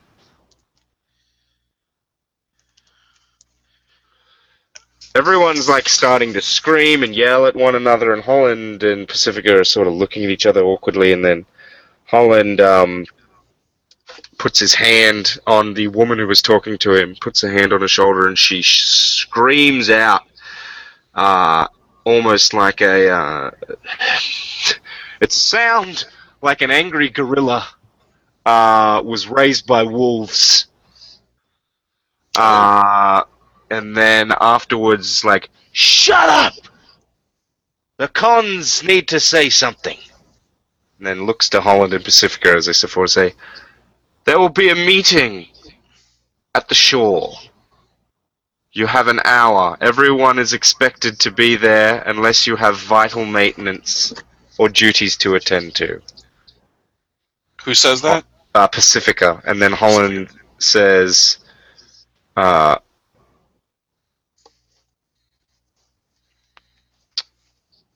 Holland steps forward and says, "This is of grave importance."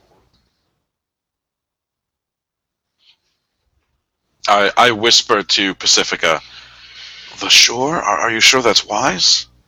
Holland sort of looks back to you in their fully covered robes, and you can see the advisor woman also sort of like, "What the fuck are you doing, mate?" And he says, "Yes, the shore. It is important for us to understand what is going on. So, is there anything anyone wants to do before the meeting at the shore?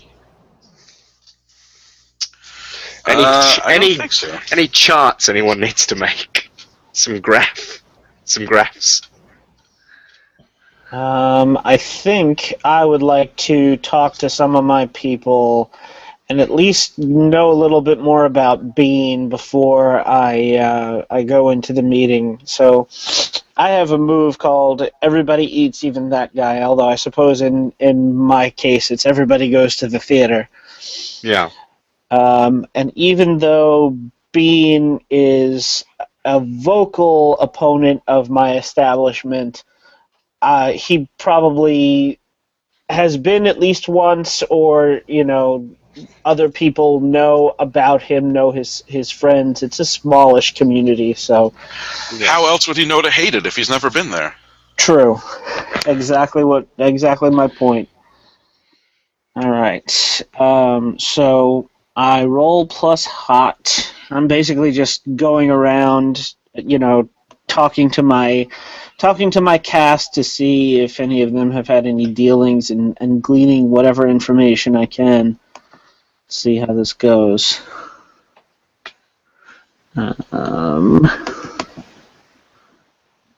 First we'll clear. Then we roll. Okay. So that's 10. And a mark XP. Nice. Yes, indeed. Okay. So I get to ask 3 of these. All right. How is Bean doing? What's up with him? Bean's doing all right. His daughter just got accepted into a marriage of a similar style to Orzer's brother. So you have to be appraised by the other members of the marriage already. Okay. And so he's happy that she has found peace, happiness, even though it is with multiple people. Good for her. It's not Bean's style, but he's just glad that his daughter is happy. And his wife recently overcame a great sickness that has been holding over her for a few years now. A consumption of the lung. Oh, we should have brought her to the aquifer. He probably did. Bean is a religious man. Very traditional type of fella then. If he's bringing his sick wife to the aquifer and would rather have seen his daughter in a more traditional marriage, but all right. Bit of lag there. Yeah. How could I get to him physically or emotionally? Physically or emotionally? Do you have a preference? Probably emotionally would be better. Like Yeah. if I say something that will make him seem irrational, or like he has some kind of vendetta against me, and maybe should not be listened to. Tell me, Saffron, were you born in the community? I don't think so. I think Saffron is an outsider. Do you remember where you were from? Hmm. You know what? Well, since we're going with the whole color scheme, maybe Saffron's parents were Yellowkin, who came to the dam from the sulfur mines. Hmm.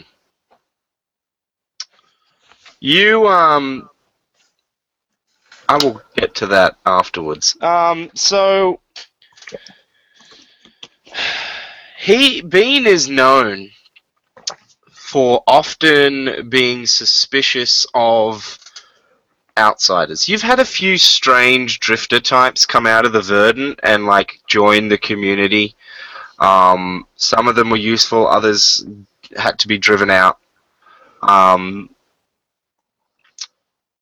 A few years ago, the Yellowkin came and left a pile of stone that was in bricks, had been cut into bricks. No one knew why they did it. They just left it Okay. for everyone. And he was very suspicious as to why they would do this. He's even fought with burners sometimes. There, early on in his career as a hunter, he actually shot and killed a burner in the forest. No other burners were around, and none of the other hunters were with him. It almost started a war between the two factions. He maintained that he didn't see the burner through the trees, and that there was prey between the two of them, and the prey moved, and his arrow happened to strike the burner. And that if the burner hadn't spooked the animal, then they wouldn't have been shot. But it's always sort of been a rumor that he may have just murdered a burner for being near him. Okay. Some kind of territorial thing. The rumor isn't super alive anymore. It's still told by some of the older hunters, but it's not a thing that people often bring up against him. Okay.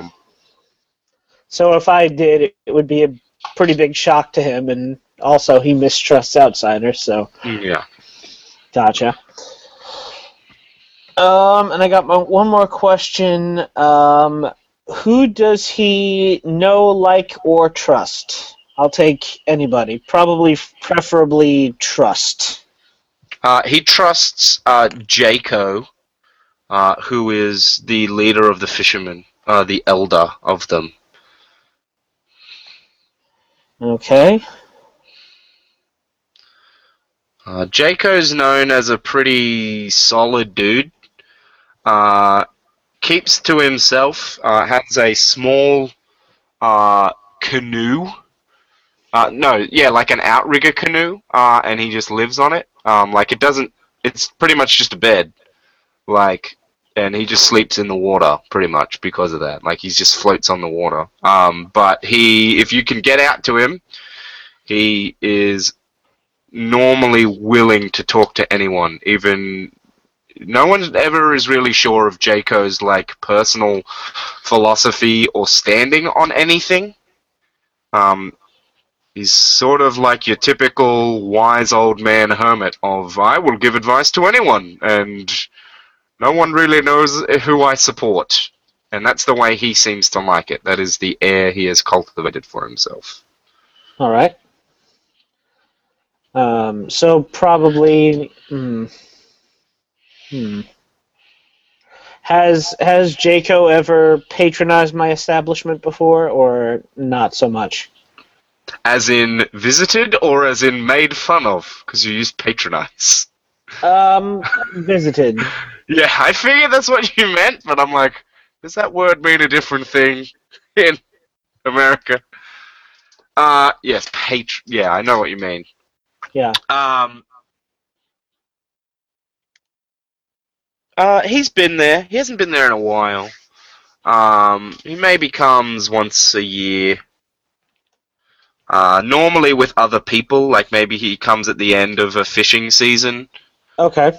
With a bunch of the other fishermen as like a here's a treat. You guys did well. You've done your work cards. I'm gonna take you here For a and night spend on the theater, at the theater, and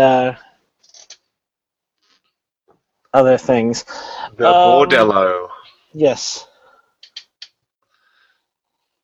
Yeah. Okay. All right. I can work with that.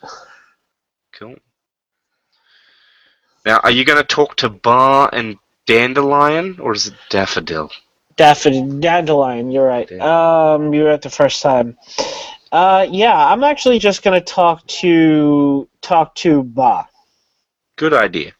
Because Dandelion is beyond reason. Where do you find Bar? He's your lighting director, but he might not be. He could be anywhere in the entire hold. It's up to you. Maybe just so that we can be alone for a bit. He is up on the catwalks fixing some lights. Mm-hmm. So I walk up to him and I say, Ba, I wonder if I could have a word. Yeah. What can I do for you, boss? Well, you see, we have a problem here with a lack of professionalism. Look, Yes. I just think that the kids should be able to do something useful for the boat. They're always getting underfoot, you know. I figure we teach them how to do some of the backstage stuff, and then they become an asset. And you know, I wholeheartedly support that idea. Oh. But if we can get the theater rats to run the lighting board, it occurs to me that I question why I have a lighting director if he's not going to be there to supervise. I don't know what. No, you need me though, because like I know the electric stuff from working at the dam, and you need someone who knows the electric stuff. Like they can. I've got the skill. I've got the talent. Yeah, you need me though, because I know how to fix the lights and stuff, and it's a trade secret.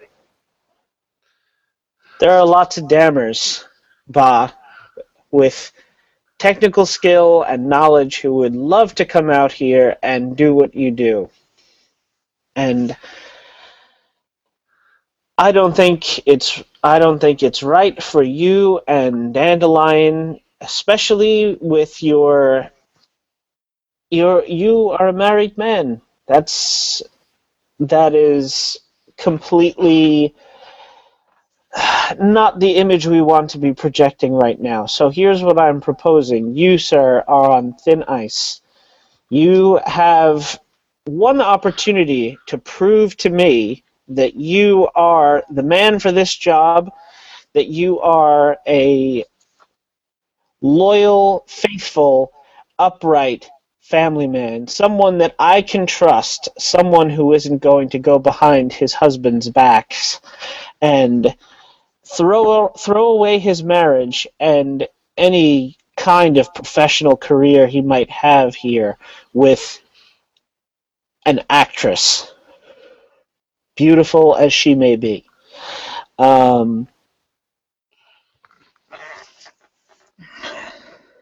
I'm gonna go aggro on him. I'm telling him that he has to cut it off with Dandelion, and if he doesn't, I'll find someone else to be my lighting director. I'll fire him. Ooh. All right. Go aggro. Show me that aggro. How well does Saffron go aggro? Pretty well, apparently. A 9. Nice. I believe that's probably going to be like, you need to show them you mean business. Yeah. So they can choose one of the above, or one of the following. All right, what do you got for me? So they can choose to force my hand and suck it up. So like he can say, "Go ahead and fire me." Cave and do what I want. Get the hell out of my way. Barricade themselves securely in. Give me something they think I want, or tell me what I want to hear, or back off calmly. Hands where I can see. So. Yeah, all right.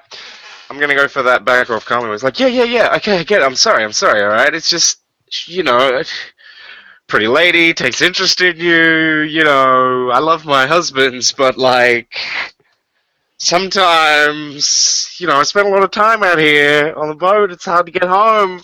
I'm sorry. I had a moment of weakness. I had a few moments of weakness, but Okay. it won't happen again. I promise. I need this gig. Like. See that it doesn't. Or you won't be having any more moments on this ship. Yeah, no, I get you. I understand. I'm sorry. I didn't mean to. Yeah, I'll make sure. I'll make sure it doesn't happen. I'll go tell Dandelion right now. Do us both a favor and leave out this conversation. Yeah, no one needs to know. I get it. This is between you. It's just my conscience reminding me, be a good man. I get it, family man and all that. Let me give you some advice. Dandelion is a starlet. She loves adoration, but there are many people out in the audience who will give her adoration. It doesn't have to be you. If one light fades, another will rise. Don't worry about it so much. She'll be fine. Just let things lie, and work on fixing the lights for the second act. Yep. I have a question. Are the lights like electrical lights with bulbs, or do you use candles and mirrors? Well, I kind of figured that one of the reasons that Saffron was so opposed to Ozer's plan is because one of the chief sources of lights would be the theater. So I kind of pictured electrical lights. Yeah, no, that's fine. You're already having trouble making sure you have lights. You can't imagine what would happen if someone built a giant fucking light rig. Like, what would happen to your staging? They would probably want to take my lights, which is why I'm not in favor. All right. Well, we're gonna go do the the interview, the fucking, what is that thing called? Public address. Okay. A big meeting. Indeed. So, everyone is gathering on the shore. Some, small boats and stuff have been used to ferry people over. People from the dam have probably just walked along the shoreline,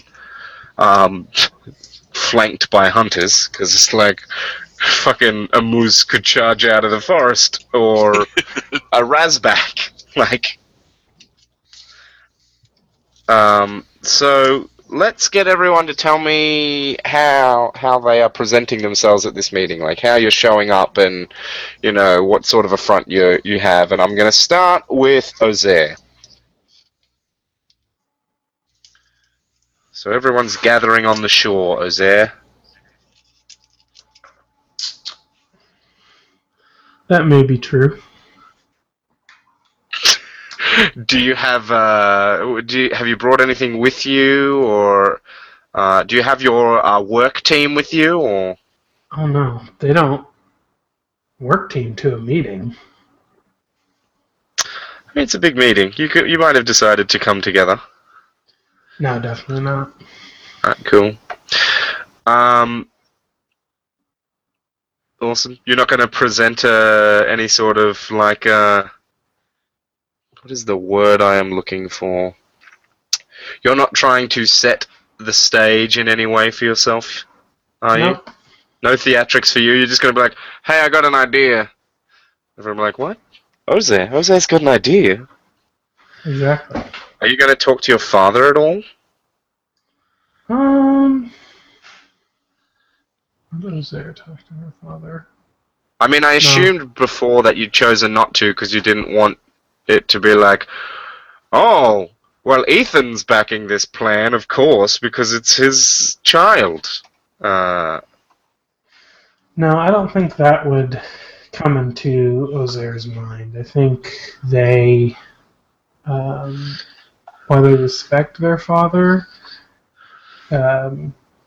while she isn't much the kind to get embarrassed, she's a little embarrassed about the way she acted last night. Yeah. So she's kind of like, whatever. She's just kind of standing as far away as is reasonably possible. Cool. And then if there's a time for her to be like, so you're all retarded, excuse the slur, but I have this idea, because that would be what she would say, essentially. You're all ignorant idiots, and I have this plan. Yes. Brilliant. Who knows? And the canteen? Alex? Your microphone's the canteen. Yeah, no, I had to get to the button. The canteen is coming.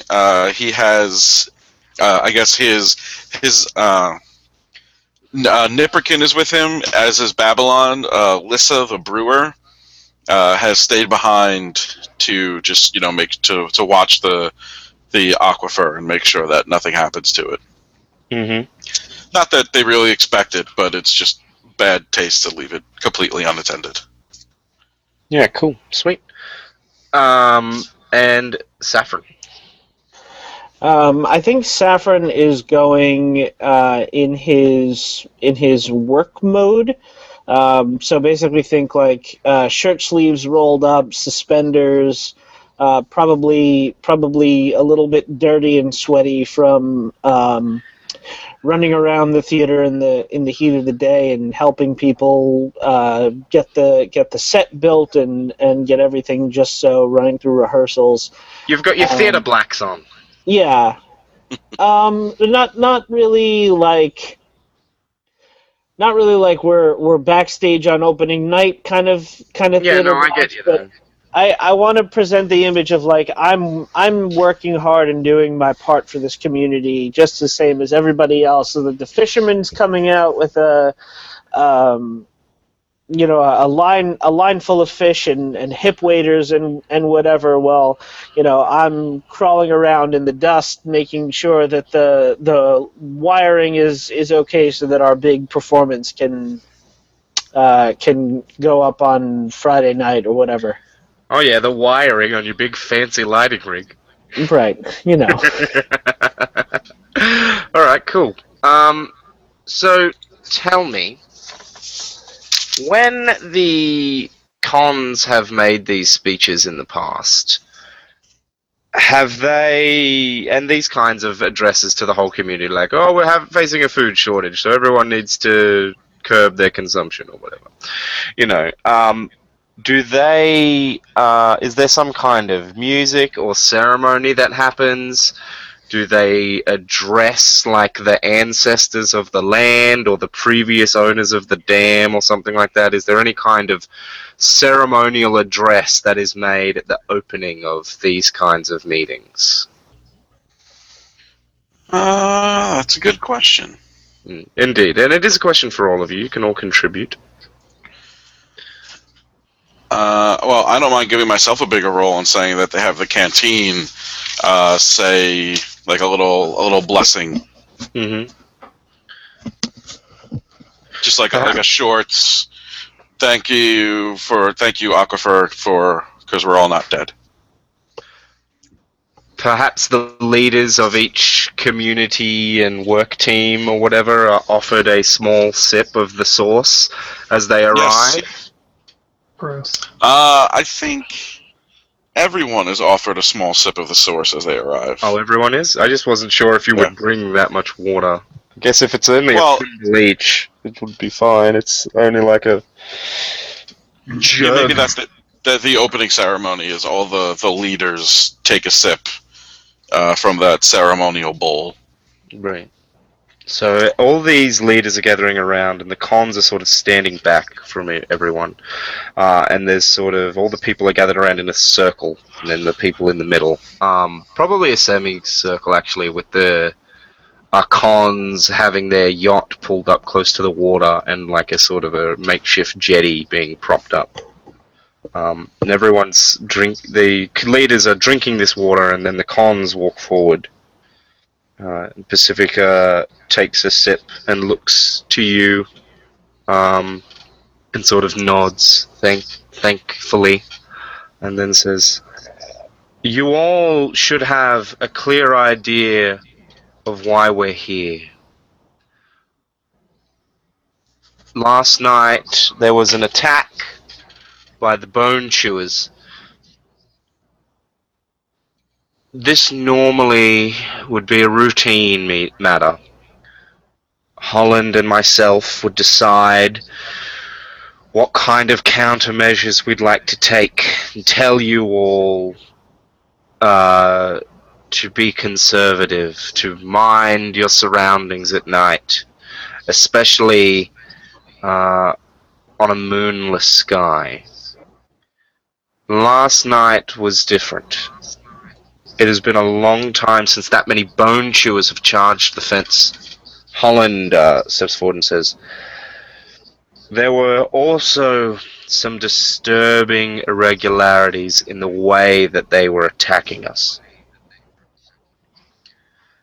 And we suspect they may have been herded towards us." Everyone's shocked at this, and Holland gestures towards the thinning smoke on the horizon. "One of the burners' orchards was attacked today. Burnt to the ground. We've sent one of the emissaries to try and find what is the name of old mate where's my mouse? We have sent one of the emissaries to try and find Chief Scaper Lee Rowan. But we do not know when we will hear from them. The fact of the matter is this. Last night, while the Bone Chewers were attacking us, some of the hunters guarding the other end of the dam saw a vehicle moving through the trees. More shock and screaming, and so like, who's doing it? Who thought the mountain is? Or how do we know it's not some new bandit group?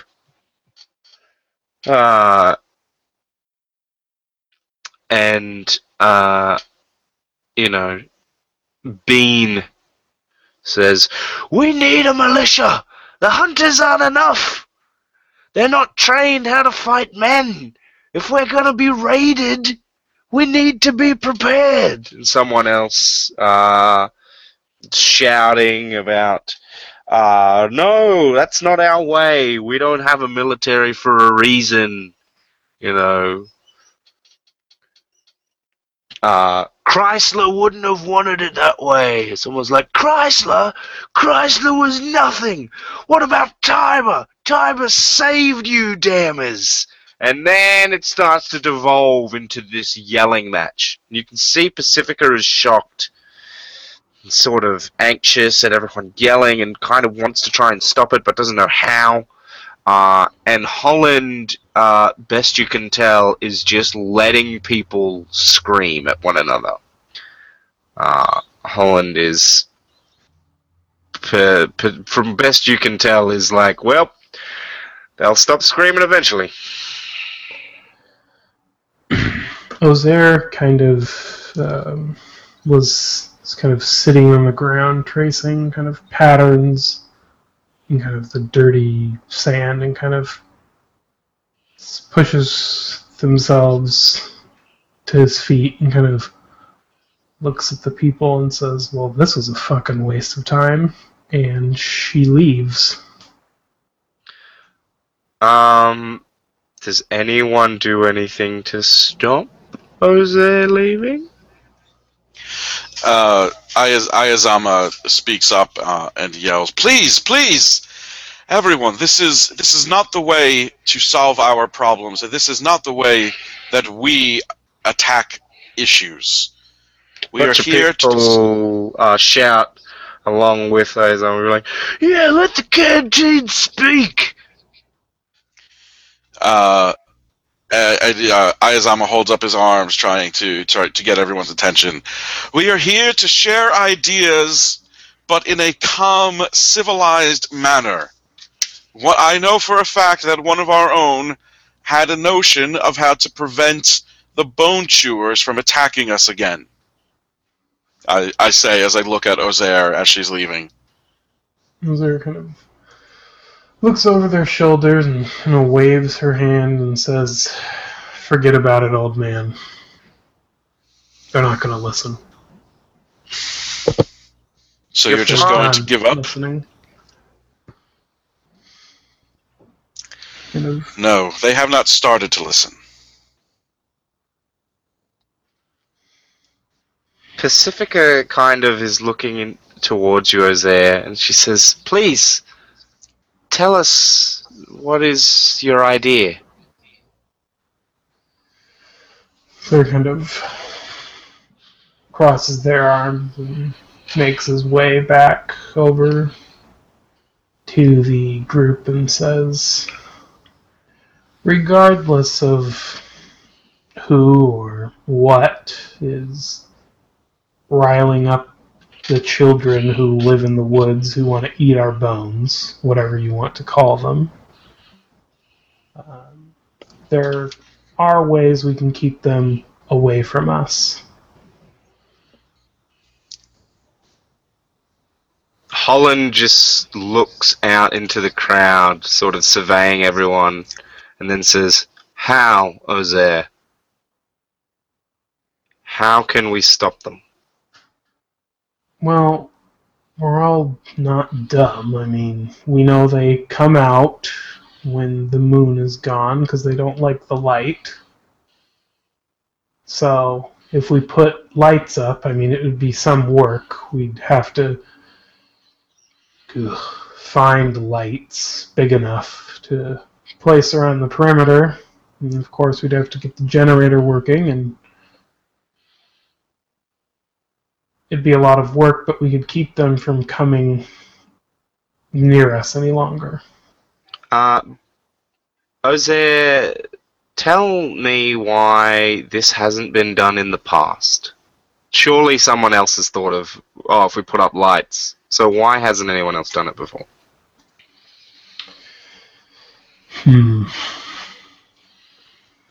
Why wouldn't anyone do it? Probably because... let's see, what do I have to do? Because it takes too much work. I mean, it's a lot of scavenging, it's a lot of repair and maintenance, it's a lot of work when you could just do the same thing you do every day.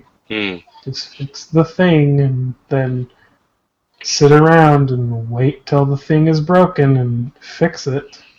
Alright. Holland, who is a technical-minded person, because he is from the dam, or they are from the dam, rather, turns towards Ethan, who is kind of considered chief foreman, and says, "What do you think about this plan? What do you think would it even be possible to, with the skills we have, build such a rig? Assuming we find the components that we would need, do we have the labor force to accomplish the task?" Brandon, can you please roleplay your father? Oh my god. Because I can't be both of the people talking to me. Sure you can. Let's see. What is Ethan? I don't know. He's happy, positive. He loves his children. He is kind of... inverse of Grumpy Grandpa. Oh, I know what his personality is like, but I am not him, so I'm trying to think of what he would think of this idea.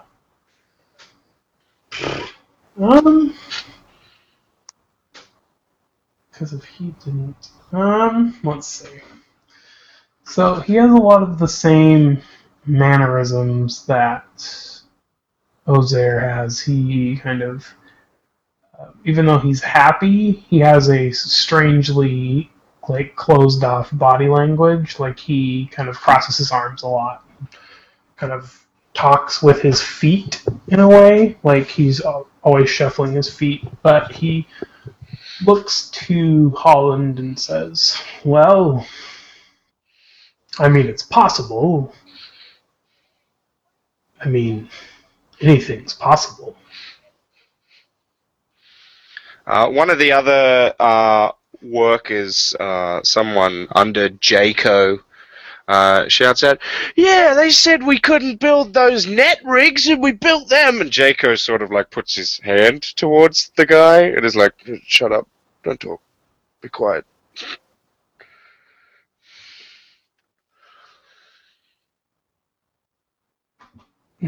I mean, I don't know. I wouldn't be, of course, leading the operation. It would be Ozair.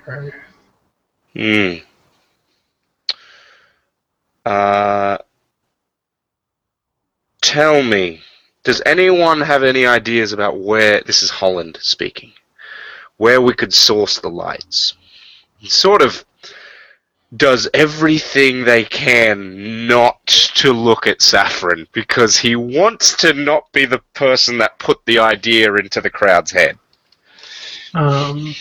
Ozair, the few times that Ozair has been in Saffron's place, I mean, Ozair notices things. That's what they do. They notice the lights and looks over at Saffron and smiles and says, "You don't need to worry, Saffron. Your lights are too weak for me to be using. We need actual lights. Those are lights you use for a stage. They won't have the same effect." They're also super wasteful. Theater lights, for some reason, produce shit tons of heat that, like... Yeah, if you've ever run a spot, it's just awful. To burn your face off. Because you have to make sure the actors are as uncomfortable as possible while they're on I stage. know, right? It's like, oh, this scene's set during winter, but it needs to be well lit, so we want you all to wear wool. It's like, nah! It can melt the makeup into your skin. Oh, I hate that. Especially when you're wearing, like, shit tons of paint. Anyway. Saffron kind of nods appreciatively at Ozair. I think... This might be the time that someone needs to, like, make up a place in the Verdant where there's some lights. So anyone can say, as their character, or as one of their character's subordinates, or as a random person of the crowd, can shout out a suggestion. Ozair kind of looks at Holland and says, "There are two places we could get the lights. There is that big building. You know, it's a couple miles from here. They have those big square lights on the outside. If we could take those down, that would work. Or the, what are they called? Yellow submarine people? What are they called? The Yellowkin, or do you mean the Mountaineers? Not the Mountaineers. Because they live in caves, right? They do live in caves. Yes. It's possible that the Yellowkin might have some kind of light source that they might have used in the past. Maybe they don't use it anymore, or would be willing to trade food or items for. Both of those places would be Saffron, comparable. Yes. if you would like to make me open your mind to the weird roll, you can try and remember whether the Yellowkin have lights in their home. Oh goodness. I will try it, Do but it, my do it. weird is not great. Let's see. Gotta find the page with my stats. That'll be the first thing. And let's see how we do here. 6. Because my weird is at -1. Does anything happen on a fail roll on that? I think it's something awful. Hang on. Gotta find the page with the I got it moves right there. here. On a 10 plus, the MC will give you good detail. On a 7 to 9, you will get an impression. If you already know all there is to know, the MC will tell you that. On a miss, be prepared for the worst. Yeah, it's something terrible. Alright, here we go. Let's see what I can remember. So, you sort of, at the mention of your birthplace, you can sort of hear this screaming, sort of droning sound, like a mechanical shearing as well.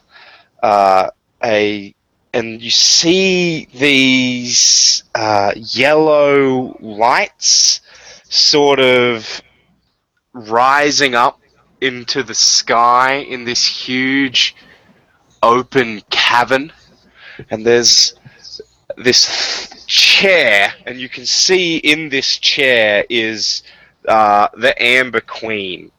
The Amber Queen has always been there. No one, only the true chosen know who the Amber Queen is.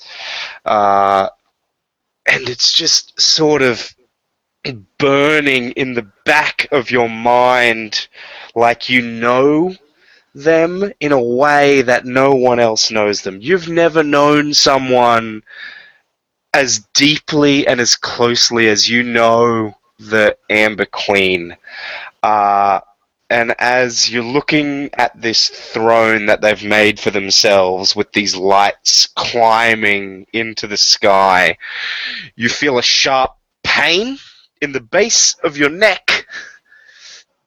And as you fall to the ground looking at the lake that you now call your home, you see it empty and devoid of water, a barren, desolate landscape. Everyone else can see that Saffron has just started seizing and has fallen to the ground. This hasn't happened since Saffron first came to the community. It used to happen a lot. And then as Saffron found their place, it stopped. So what does everyone do as Saffron is seizing? Ayazama runs over to him and takes one of the vials of water from the aquifer off his chain and pours it down Saffron's throat in the hopes that the healing properties might stop the seizure. Saffron, you're saying something over and over again. What is it?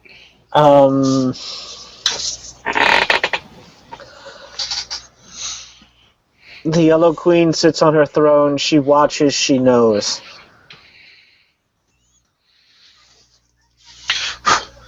Is Saffron screaming that or like whispering?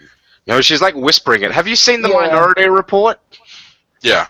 It's like when Agatha just keeps whispering shit, just keeps saying it over and over and over again as she's staring past Tom Cruise.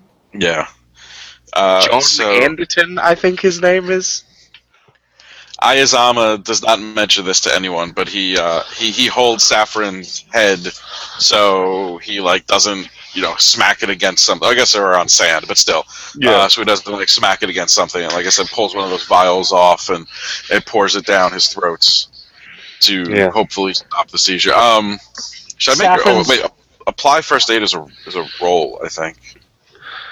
I wouldn't worry about it. I mean, I haven't taken harm that's yet. Probably, that's probably healing. Yeah. Saffron's mask has slipped off, and you can see that half of his face is slack, as if maybe he had a stroke at some point in the past. And his eyes are pupils. One's huge and one's like a pinprick, and they're looking in different directions. And he is just a complete mess as he's muttering. And the Amber Queen, she sits on a throne. She knows. She sees all. She knows. You can smell the putrid stink of sulfur. In a place where there should not be the putrid stench of sulfur. Are you talking to Ayazama? I'm talking to Saffron, sorry. Yes. Oh, okay. It's seeping through. It's a very strange scene. It's like, maybe we could ask the Yellowkin, and then seizing, and then like, oh, okay. Is that a no? Ayazama cradles Saffron until the seizure passes. Everyone's just and then as he starts to come to, gives him another vial of the source water, the aquifer water. Everyone just kind of stands around whispering to each other as this is all going on. Ozair, what do you do? I shrug. I don't know. Well, Holland says, Pacifica says, perhaps it would be worth sending an emissary to the Amber Queen to inquire if they can help us. Ozair, would it be possible to burn the sulfur to create a powerful enough light? Perhaps we could trade food to them in exchange for that mineral that they hold so dear. Well, my dear, no. Milady, you say as you tip your savvy head hat. My lady. your apocalypse trophy. Yes. And I go off and write my Little Pony fanfiction. My Little Moose fanfiction. So, friendship is the weakness that leads to your downfall. That's right. I look at It's not as Pacifica and kind of say, well, if that's Saffron's reaction to me saying, let's go to the Yellowkin. Come on, just stop the season. Go see the Yellowkin. I mean, we can just go to the building. It has lights on. It's dangerous. Yes. This building... Actually, Bean would point up. He says, who's going to go to this building? Will it be you, Ozair, or will it be the hunters that have to go out? The hunters who are desperately underarmed to protect us. Pull out my gun. I'll go. Just a couple of people Do sort you of have stand balls back. big enough to go? Tall husband and short husband step forward and say, we'll go with Ozair if none of the other hunters are game. Oh, I get it. I hate it. It's the punpocalypse. Does Ozair sigh as his family comes to his defense? Exactly. No, not the damn husbands.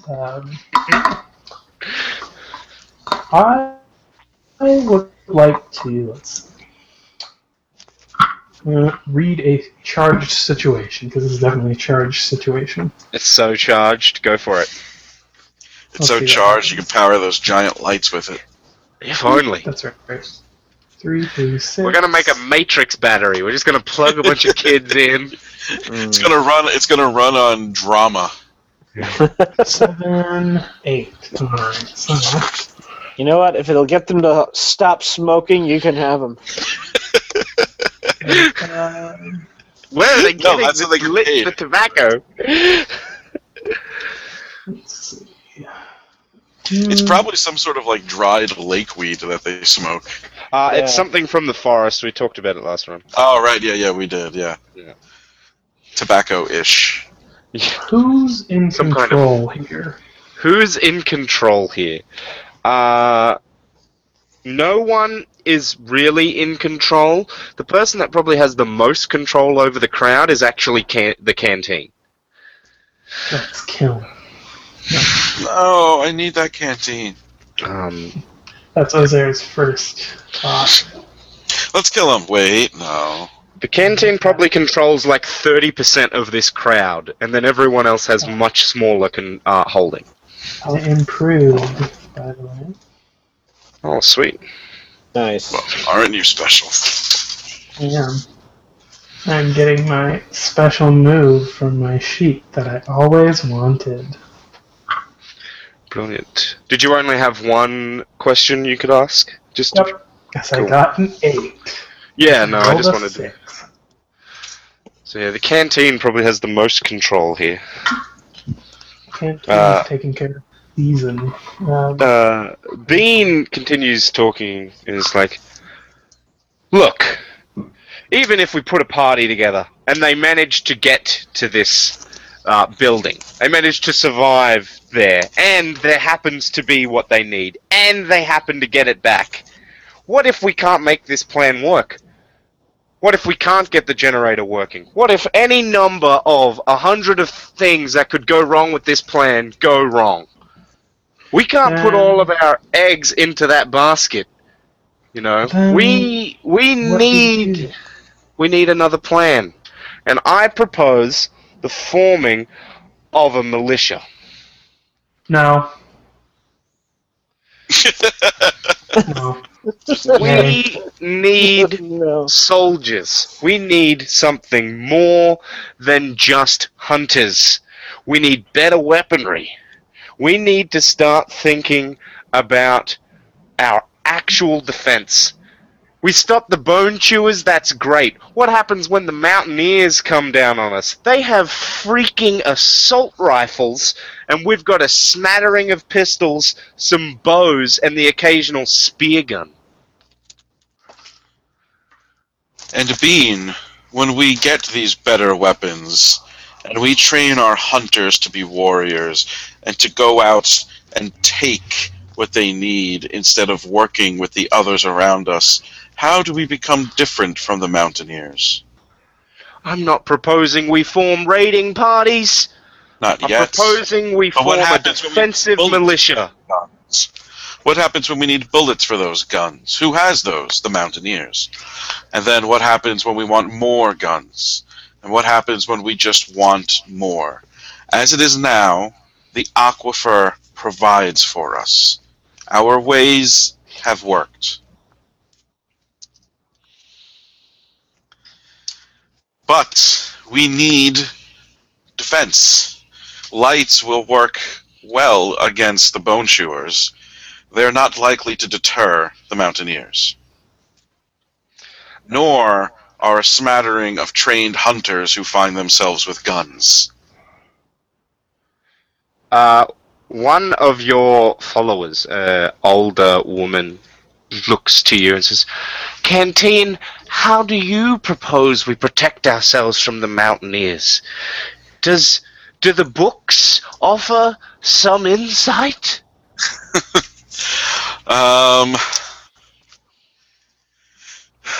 The Gospels that have been written offer many insights, but foremost among them is that the Khans are in charge of our community, and it is to them that we have all placed our trust in these matters. And Ayazama turns to the two Khans. What say you? Holland and Pacifica sort of turn and say, "Give us a moment," and they turn away. They seem to be whispering to one another, and you see Pedro and the female assistant walk over. There's more whispering. Then Pacifica turns back as Brandon wants to say something. I walk over to Ayazama and lean over slightly. First I say, "Thank you." Ayazama faints. No. Caesars, Black Stars Rising. Second I say, "I thought this was a meeting, not let's have a secret talk that no one knows what we're saying because we're keeping secrets." They are the ones in charge. Oh, I gotta move my mic there. There we go.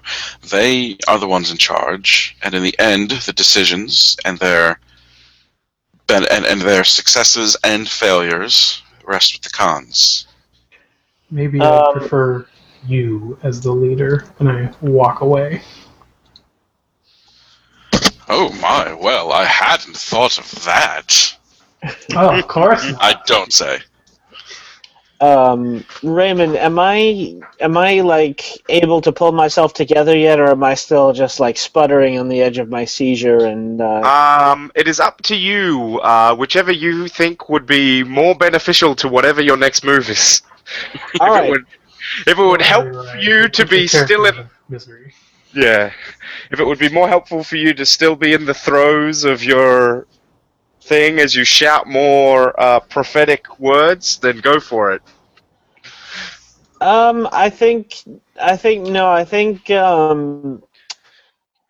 Saffron does not have a very good relationship with that part of himself, so he will push it away as fast as he can.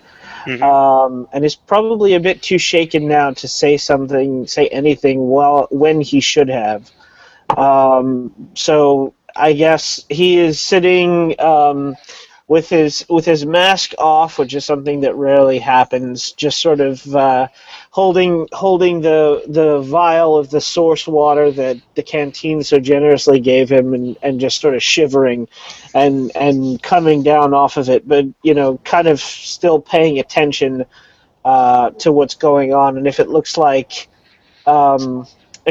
Bean is going to, try to push for his militia or whatever, then Saffron can speak up then. What was the name of your bodyguard again, Ayazama? Nipperkin. Yeah. Nipperkin, who is standing by you, sort of leans towards Saffron and says, "I know your inclination is to sip the water, but you'll want to drink it as fast as possible." Saffron looks up and kind of nods and just downs the whole thing, and then gets shakily to his feet. Saffron, I've already forgotten his name. Pipsqueak? Nipperkin. Nipperkin. Why did I fucking want to say Pipsqueak? Nipperkin sort of puts their hands across your back and with the hand resting on your shoulder, and then puts their other hand on your chest, Saffron, and is sort of rubbing it and says, "You're going to feel like you're about to throw up all that water you just sculled, but you've got to work really hard to keep that water in." And he's just sort of rubbing your chest, Saffron's like on your nodding. sternum. Alright. You should be fine. You good? Do you feel steady? Yes, I think so. Thank you, and thank you, Canteen. That was exactly what I needed. It is my pleasure, but Lissa is the one who brews these. They are rather potent. As Nipperkin sort of pulls away, he says, "You will want to come to service tomorrow." Yes, I think I'll do that. Oh yeah, working that religion. We will be happy to have. Oh yeah. You've got good people. Aizama reaches out a hand to Saffron and helps pull him up and brush off some of the sand from his hair and everything from his shaking on the beach. Saffron looks down, sees his mask at his feet, kind of picks it up and gazes into its empty eyes for a moment, and then holds it in his hand at his side. Is his face still stroked? Yeah, he's a little bit palsy. That's his thing. It's something from an earlier injury, I'm guessing. Yeah. Tell me, Saffron, as you are contemplating your own situation and your own mask, what is one of the rumors you've heard about why Holland is always covered head to toe?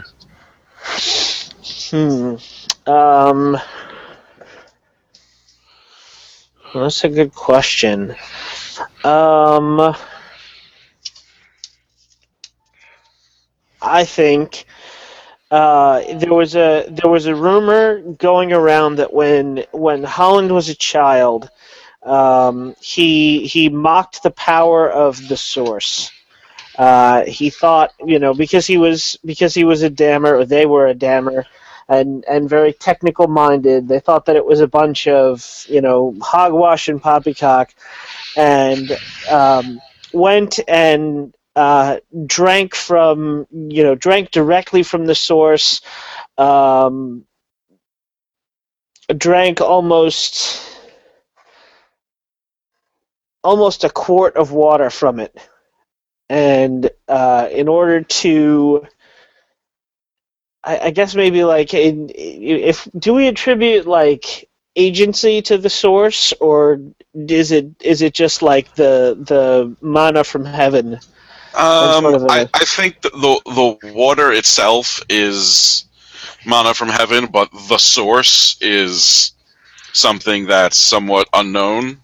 Okay, so it comes from somewhere.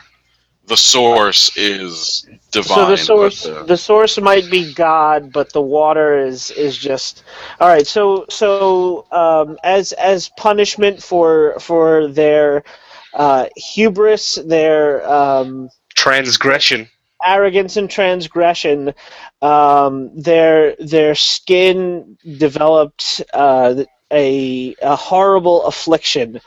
And they wear their covering so that no one remembers. No one sees their shame and their failure. Interesting. As you're pulled up, a few more moments pass, and then Pacifica turns with a hand with her hand grasping Holland's, and they say, "We propose a solution. Hopefully, a means of keeping the Bone Chewers away from us. We will pursue Ozea's plan." Bunch of people start screaming, Beans like, "That's stupid." And then Holland raises a hand and says, "However, we will also trial a militia." You guys can react as you would. We will not manufacture new weapons for them. However, we will give Bean permission to train a handful, 5 warriors.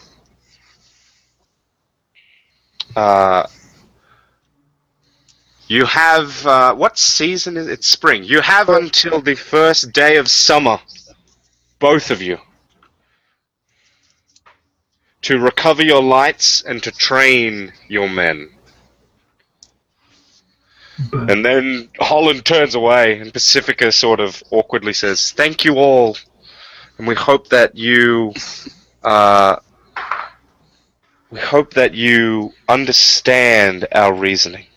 If you have any questions, You can we email shall me at- await you.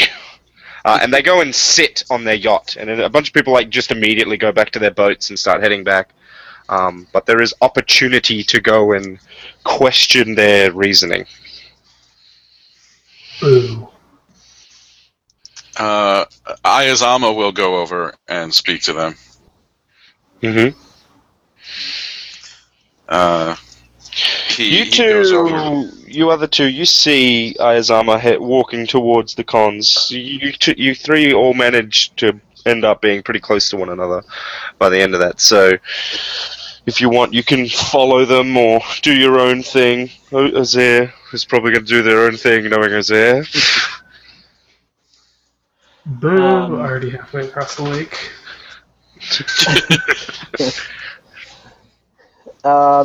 Yeah, Saffron is going to put his mask back on, and sort of follow behind the canteen because he doesn't really so much have anything to say at the moment, but he wants to hear what the canteen is going to say. All right, so you walk up to them. Canteen Ayazama smiles at the two of them. That was well done. You managed to, at least temporarily, appease both groups. Yes. Holland is sort of like absent-mindedly staring at the water. Specifically, he's like, "Thank you, I'm glad that you agree with us, at least somewhat," says Pacifica. Well, as I said, I do not necessarily agree that training a militia is the best response, but I understand why you have taken the action you have, and I shall support you for the rest of the spring.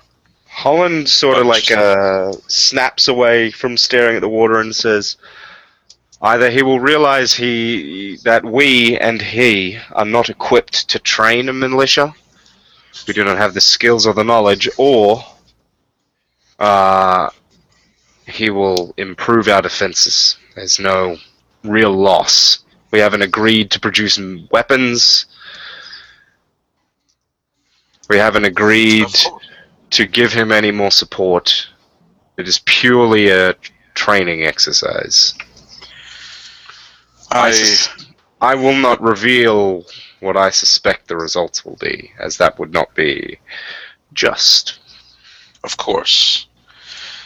However, I hope that it will not impact the hunters' regular duties. The hold still needs to be provided for. And eventually, a choice will have to be made. But until then, we just have to hope that we are safe.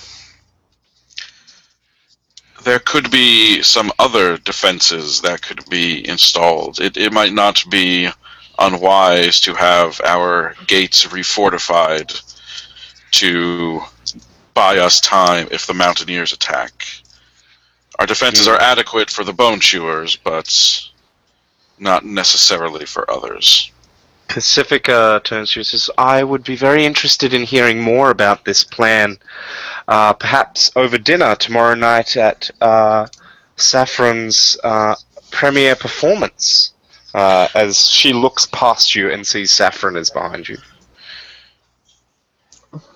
Oh, well, certainly, Pacifica. I would be honored. Of course, you two have your invitations as is usual. And Alex, have I ever sent Ayazama an invitation? Have you ever come? He's come before, but yeah, he's responded. He's come on your invitation before, and perhaps, as a guest. Perhaps not necessarily a free invitation. Like the cons always get a free right. To, and then they pay for anyone else they bring with them. I would imagine at some point, probably when Ayazama first became the new canteen, he got a free invitation. Yeah, that sounds fitting. All right. But now in that case, Continue. And I would be happy to extend an invitation to you as well, Canteen. That is very gracious of you. Pacifica sort of blushes as she says, "Up, we've already invited the canteen to attend with us." Pacifica, that is quite well. I shall attend with you, and I shall use the invitation that Saffron has just so generously offered for Babylon. I know she was interested in seeing the new performance.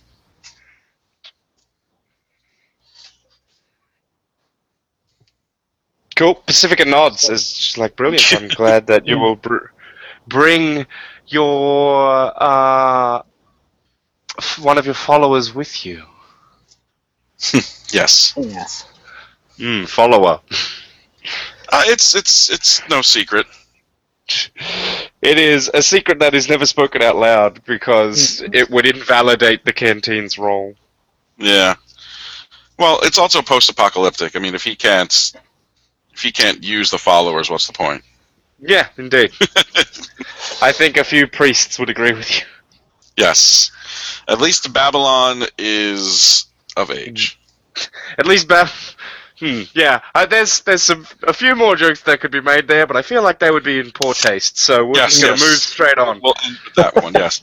So Canteen Ayazama bows to the cons and thanks them again for their service to the community and their wisdom, and walks away and gets on the boat back to the rest of the place. If there's nothing else you guys think you want to do at the end of this scene, I think we'll call the run there. Anyone else? I think that's Saffron's planning on taking one of his paddle boats, back to the theater, and crisis averted for Saffron. Yeah, I'm sure you all have a lot. I'm sure all your characters have a lot to think about this evening. Like, oh yes. Who is Ozair going to take on this suicide mission? So the show is tomorrow night, we said? In terms? Yes. Yeah, okay. I suspect that the next run is probably going to be a lot of, Ozair building this team of theirs. And you team building exercise. Yeah. It might all, in fact, happen at the show. Which would be awesome. Ozair might realize, oh god, I have to go and go to this fucking thing. I gotta do meet and greet at the bordello. Gotta shake some hands and kiss some babies. Gotta press some flesh, so to speak. Well, and maybe literally. So, end of session move stuff. I think I could give one to either of you. So, because I think Ayazama got to know both of them a little bit better. Yeah, So, that's true. I'm gonna roll a die. Evens is Saffron. Odds is Ozair. Even Saffron. Take +1 X. I gotta find my +1 history with Ayazama. I could really give it to either of you as well. I kind of enjoyed my scene with Ozair because my character wasn't seizing and spouting prophetic nonsense. So I'm gonna give mine to Ozair. All right, and Ayazama, you get mine. Cool. Brilliant. I don't think there's anything else we need to do. Brandon, you advanced, correct? Yep. What'd you get? It's a secret. You'll have to wait till next session to know. Ooh, brilliant. You can reveal that. Did anyone else advance? I did not. No, I've only marked one box, so. Same here. No. Same here. I need to use those moves more. Yeah, you gotta do more Maestro D stuff. More hot. Do more hot.